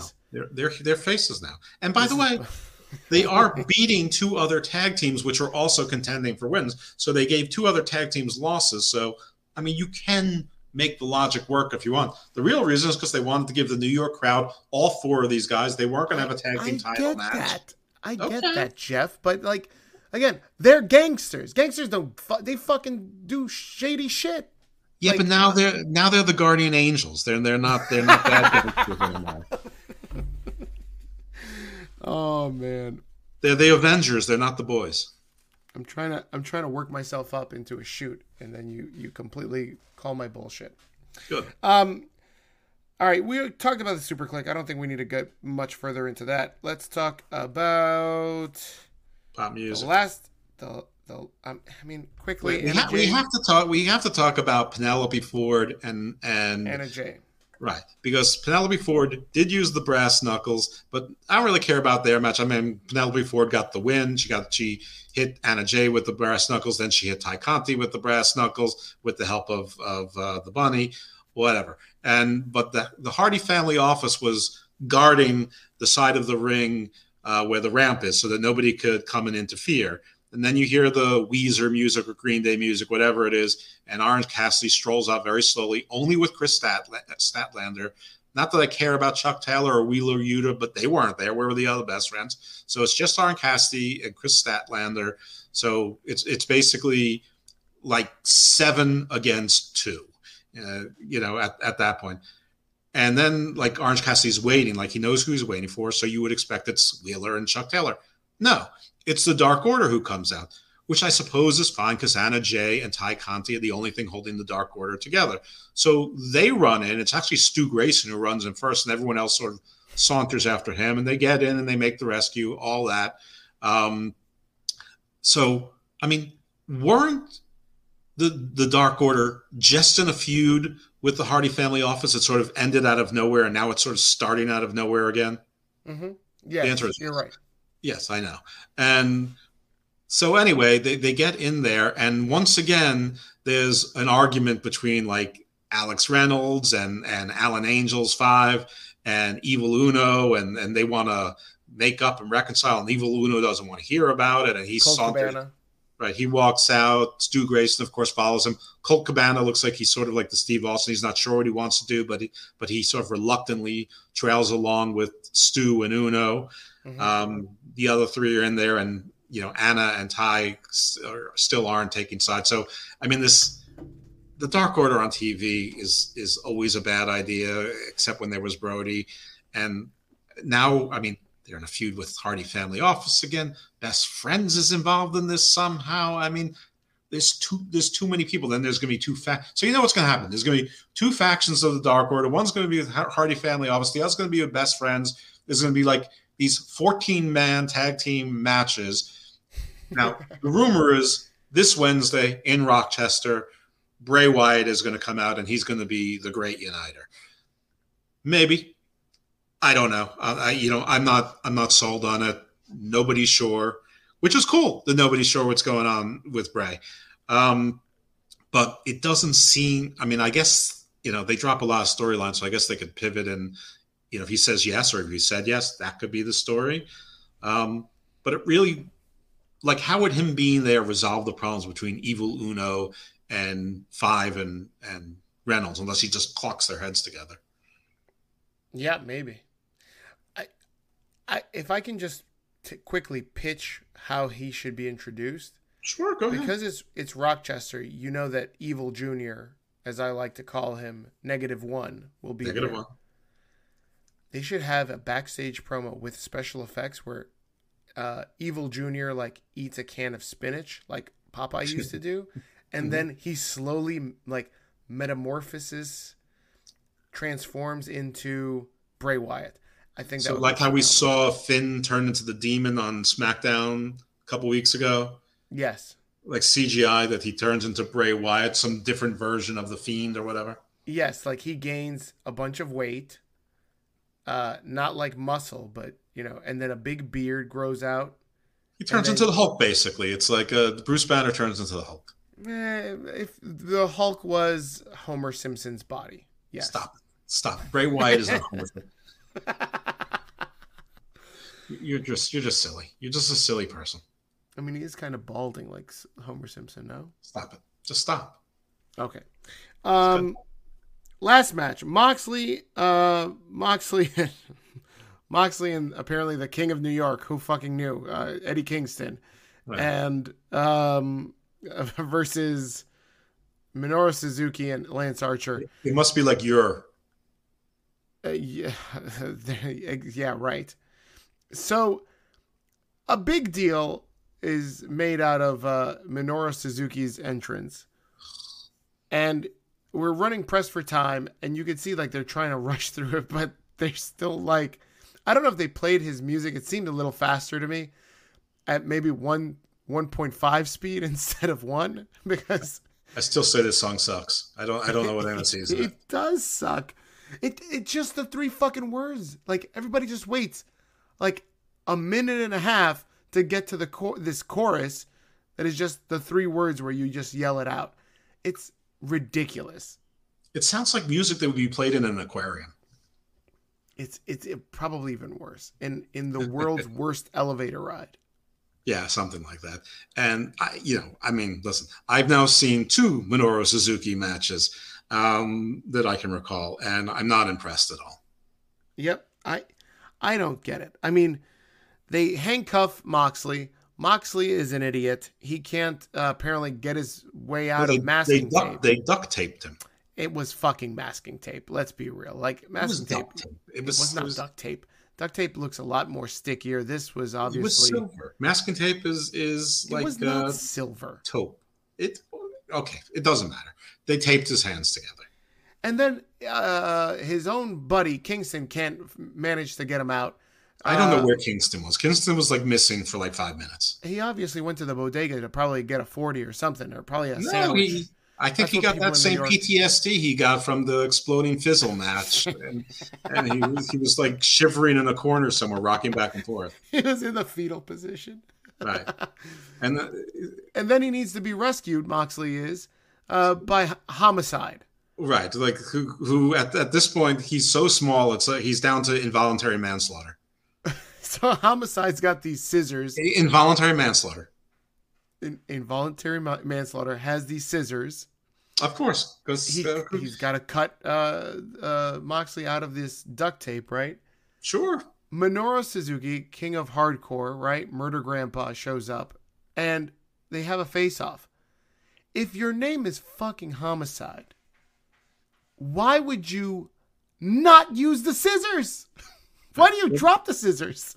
Well, there was also it was like an awkward delay before they got to the face-off. It was like Suzuki turned around too quickly, and it's like they could have like exchanged like pleasantries. Yeah, I know. It was just like, oh my god, it's Homicide. That's Homicide. I was in the audience, and I'm like, I don't give a shit. Can we go home now? Can we wrap? By this time, it was almost midnight. And Homicide, I mean, he can't be taller than 5'6". Oh, and standing next to Moxley, who's like, what, 6'2"? And Archer, who's just as tall. Like, he's tall. Archer's he's probably a legit 6'6". I know they say he's 6'8". Like, it was ridiculous looking. But and Suzuki's not that big a guy either. Tall. He looks like he's 5'10". 5'10" is right. Yeah, he's considerably shorter than Moxley and Kingston, who are they're about the same height. Correct. I don't know. Listen, I understand why this was sort of a main event because it's sort of the attraction, which is all Moxley and Kingston are doing now, are basically attraction matches. I mean, the Moxley's just going through the AARP division of New Japan. Yeah, exactly. But yeah, okay. It was fine, but it was sloppy. It wasn't particularly good. And of course, who took the pin? Lance Archer, of course. Yep. Nothing to write home about. Did they show? I was wondering about this because live, Kingston yells at one of the producers ringside because I guess he was counting him down, saying like, "You only got 1 minute on the mic," and so Kingston grabbed the mic and he was all like, AEW's the king of New York now, and no. I love you, Ma. This one's for you. Did any of that make it the air? No, that was all for live. That was all off air. Oh wow, yeah, that was pretty cool stuff. And that's AEW Dynamite and Rampage. Homicide. Do you think there's a one-off, or do you think we see more Homicide?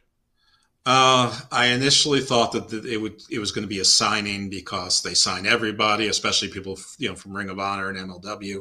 But no, after seeing what it was and what the whole spot was about, I think it's just a one-off, and it was just a Kingston Homicide sort of reuniting sort of the OGs of New York indie wrestling. So I think it was a one-off. I wouldn't be surprised if I'm wrong, though. I'm not really invested in this answer. I just think it's a one. I think it's like a Nick Gage thing, Jeff Cobb thing. It's just one of those. Yep, that's exactly what I thought right after I saw it happen. I said, what would they do if they signed him? I mean, I guess they'd put him in a tag team with Kingston, and then what are they going to do? Push Moxley again as a solo act again? Which, I mean, is probably better for Moxley, but like, who is he now over? I mean, the one person I know he's over is Hangman Page. The other person I know he's over is Andrade. But is he over Malachi Black? Is he over CM Punk? Is he over Adam Cole? Is he over Bryan Danielson? I have to say probably no. So I don't know. Yeah, I don't know. They have too many guys. So but. I guess as long as they can keep importing one person at a time from New Japan or bring in somebody from the Indies or, Matt Cardona gets the GCW champion, bring him in once. I don't know, somebody gets the West Texas, Majin Q gets the Texas championship, bring him in for one match. And put Moxley and Kingston against them, whatever it is. I don't know. There's a lot of sort of wrestlers who are opting to be free agents now, or they're not getting signed to contracts, so they're going everywhere. Like some of the released WWE guys, Alex Zane, he's going all over the place. And there's a host of people like that. Eric Rowan is, still around as far as I know. So, I mean, they could, their story, literally, AEW, instead of doing long-term booking, their long-term story could be Forbidden Door, and they can keep bullshitting this thing forever. Jay White's in the country, Will Ospreay's in the country, Ren Narita's in the country. I mean, there's a ton of people. Don't say Marty Scurll. I know you want to. Marty Scurll. Yeah, there you go. I mean, Adam Scherr, Braun Strowman, they could bring him in for a match. They could bring, you know what? Listen, Homicide, he's a questionable character. It's probably Homicide because he killed some people. But killing people is worse than whipping your dick out, right? So, hey, what about a tag team with Ric Flair? Okay. What are you going to call that? Unlawful and disorder? Disorderly conduct. That'll be the name of their tag team. That's right. Felonious intent. There you go. Yeah. Just imagine them chanting that in the audience. Felonious intent. That's a lot of syllables. The only other thing I want to touch on is that Daniel Bryan, I'm saying Daniel Bryan because he tweeted this, as basically a thank you to the WWE fans, to Vince McMahon. He said he really enjoyed his time there. And he got sort of shit on for saying he actually enjoyed his time there. And then he tweeted again, very professionally. He's like, the guy's the perfect guy. I mean, I guess it helps to have, no real problems except for maybe your neck. Yeah. But he said, I don't know why there's so much tribalism. You shouldn't have to pick a team. There shouldn't. The world is true. I'm against this. I'm against that. You can enjoy what you enjoy. I'm doing what I want, but I love my time there and met my wife there, and I wish people knew the big guy the way I know him, and it was I don't want to embarrass him, but it was the best hug I ever got. So, or something like that. I mean, it's just all classy and nice, and it was just so refreshing from all the people who were making hundreds of thousands or millions of dollars saying, I was in prison all this time. I mean, the fact that there's now 10 or 12 of them doing the same routine shows that they weren't all that creative. So, if one of the reasons you get released is because you're not that original, you're not that creative, and you basically copy what EC3 did 18 months ago, you're not that original. And so, at least Ruby put some production effort into it, but the Runaway thing isn't much different than a Breakout. So, I mean, they're and I'm not saying it's easy to be creative, but it's also not easy to be a TV star in a top tier promotion. There's a reason why, you've got lots of divisions of minor league baseball, but you've got the major leagues. So, I said that a million different times, but I just wanted to touch on Bryan being class act as always. Yeah, no, I think that was a good point. I think that's one of the things we missed the first time we recorded. All right, Jeff, I think that's everything, man. We've covered everything, including a pay-per-view of, reactions, live, watch-along, semi-watch-along. Apollo Crews' booking sucks. To WWE Extreme Rules. Listen, it's time to cool them off, and then maybe we bring them back. Yeah. Draft is tomorrow, so we're going to have draft week, so that's what we'll probably talk about. Nope. Draft doesn't start till Friday on SmackDown. SmackDown, and then ends with Raw. Tomorrow we have Lashley versus... The title change tomorrow. Lashley gets his title back. Yeah, great. Yeah, I don't know about that title change. Yeah, I don't know about it either, but I hope so. But it should be a good episode of Raw, hopefully. They look like they're putting a little more energy and enthusiasm into Raw. So it's about fucking time. About fucking time. Agreed. All right, guys. Very much thank you for listening, making it through these 2.5 hours. I hope you were thoroughly entertained. If you do like the Hammerlock Hangover, please make sure that you like and share this feed, this broadcast, wherever you're listening to our podcast, to any of your friends that are into wrestling, family members into wrestling. And guys, you've been doing that. Because recently, seriously, the last 2 weeks, we've had several hundred more listeners than before. So somebody's saying something. So continue whatever you're doing. And those new people, continue doing whatever you're doing. If you think this show is worth listening to, spread the word because the growth has been exponential.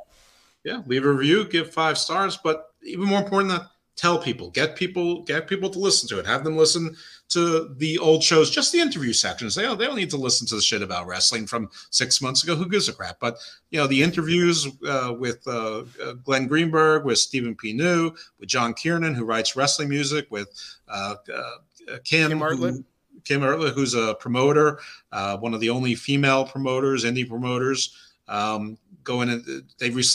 They're probably about 5.5 years now, survived the COVID thing also as a startup. So some of those segments that are, sort of fairly unique. So anyway, thank you. I was stealing Steve's thunder there, but yeah, like, share, subscribe, tell everyone what's up. And, because you're doing a great job. You guys are spreading the word, because that doesn't happen by accident. We didn't buy a commercial. Nobody put us over on a giant show that I'm aware of. I mean, we have people who are very supportive. Drew Yari is always supportive. Kevin Castle, the guy, the folks at Wrestling Soup, whatnot. But, they've been supportive all along. Something happened in the last 2 or 3 weeks. I don't know what it is. So it's you. It's got to be the listeners. So, each of you tell 5 friends, and, maybe we'll all be big deals, and you'll have been here more or less in the beginning. Yeah. And thank you for listening. Like Jeff was saying, leave a review. If you also want to interact with us, you can send us an email at hammerlockhangover@gmail.com. We'll take your emails. We can read them on the air. We'll have a chat. Or you can find us on Twitter. You can find me at Big Daddy Cool on Twitter. No spaces, no numbers, just at Big Daddy Cool. You can find Jeff at Icarus Fell MD. That's Icarus, like the angel, fell, like fell out of the sky. MD as in doctor's medical degree. Angel. There you go. Oh, well, listen, you would know Garden of Doom. You can also reach us on Twitter at Hammerlock HO. That's Hammerlock Hangover. HO is short for hangover. Wink, wink. See what I did there? So, interact with us. Follow us. We'll follow you back. And what else do we have to plug, Jeff? My other show, non-wrestling show, Garden of Doom. Check it out. It's about the unusual and the alternative, paranormal, rogue anthropology, interesting theological and religious takes. Just a very broad spectrum of shows with some dynamic guests. Confession, the audio isn't always great, but the content is great. I've got some really great guests, so check that out. Also, I'm part of the Nephilim Anthropology Conference. I'm not a presenter, but if you're interested in a very varied group of professionals, it's a virtual conference in the UK this Saturday, October 2nd. I think it only costs like $25 American to see all the presentations. Only problem is it's UK time, so it starts at 6 a.m. and ends at like noon or 1. What else? Oh, our show, we're on the Wrestling Soup Network, so check that out. We're also on the PWC, and I believe as we speak, we're going to be loaded back up onto the Pro Wrestling Coalition, of course, on our own stream. But also, I believe that we've been picked up, greenlit for the Hitting the Marks Network as well. So you can go to those sites and subscribe. If our shows aren't there yet, they will be shortly. So again, the growth isn't because of the addition of these new networks, because I don't think we're exactly live on any of them yet, or if we are, it's very within the last couple days, not the last 3 weeks. So thank you again, and stay evil, my friends. That's right. Thank you guys, and have a good one.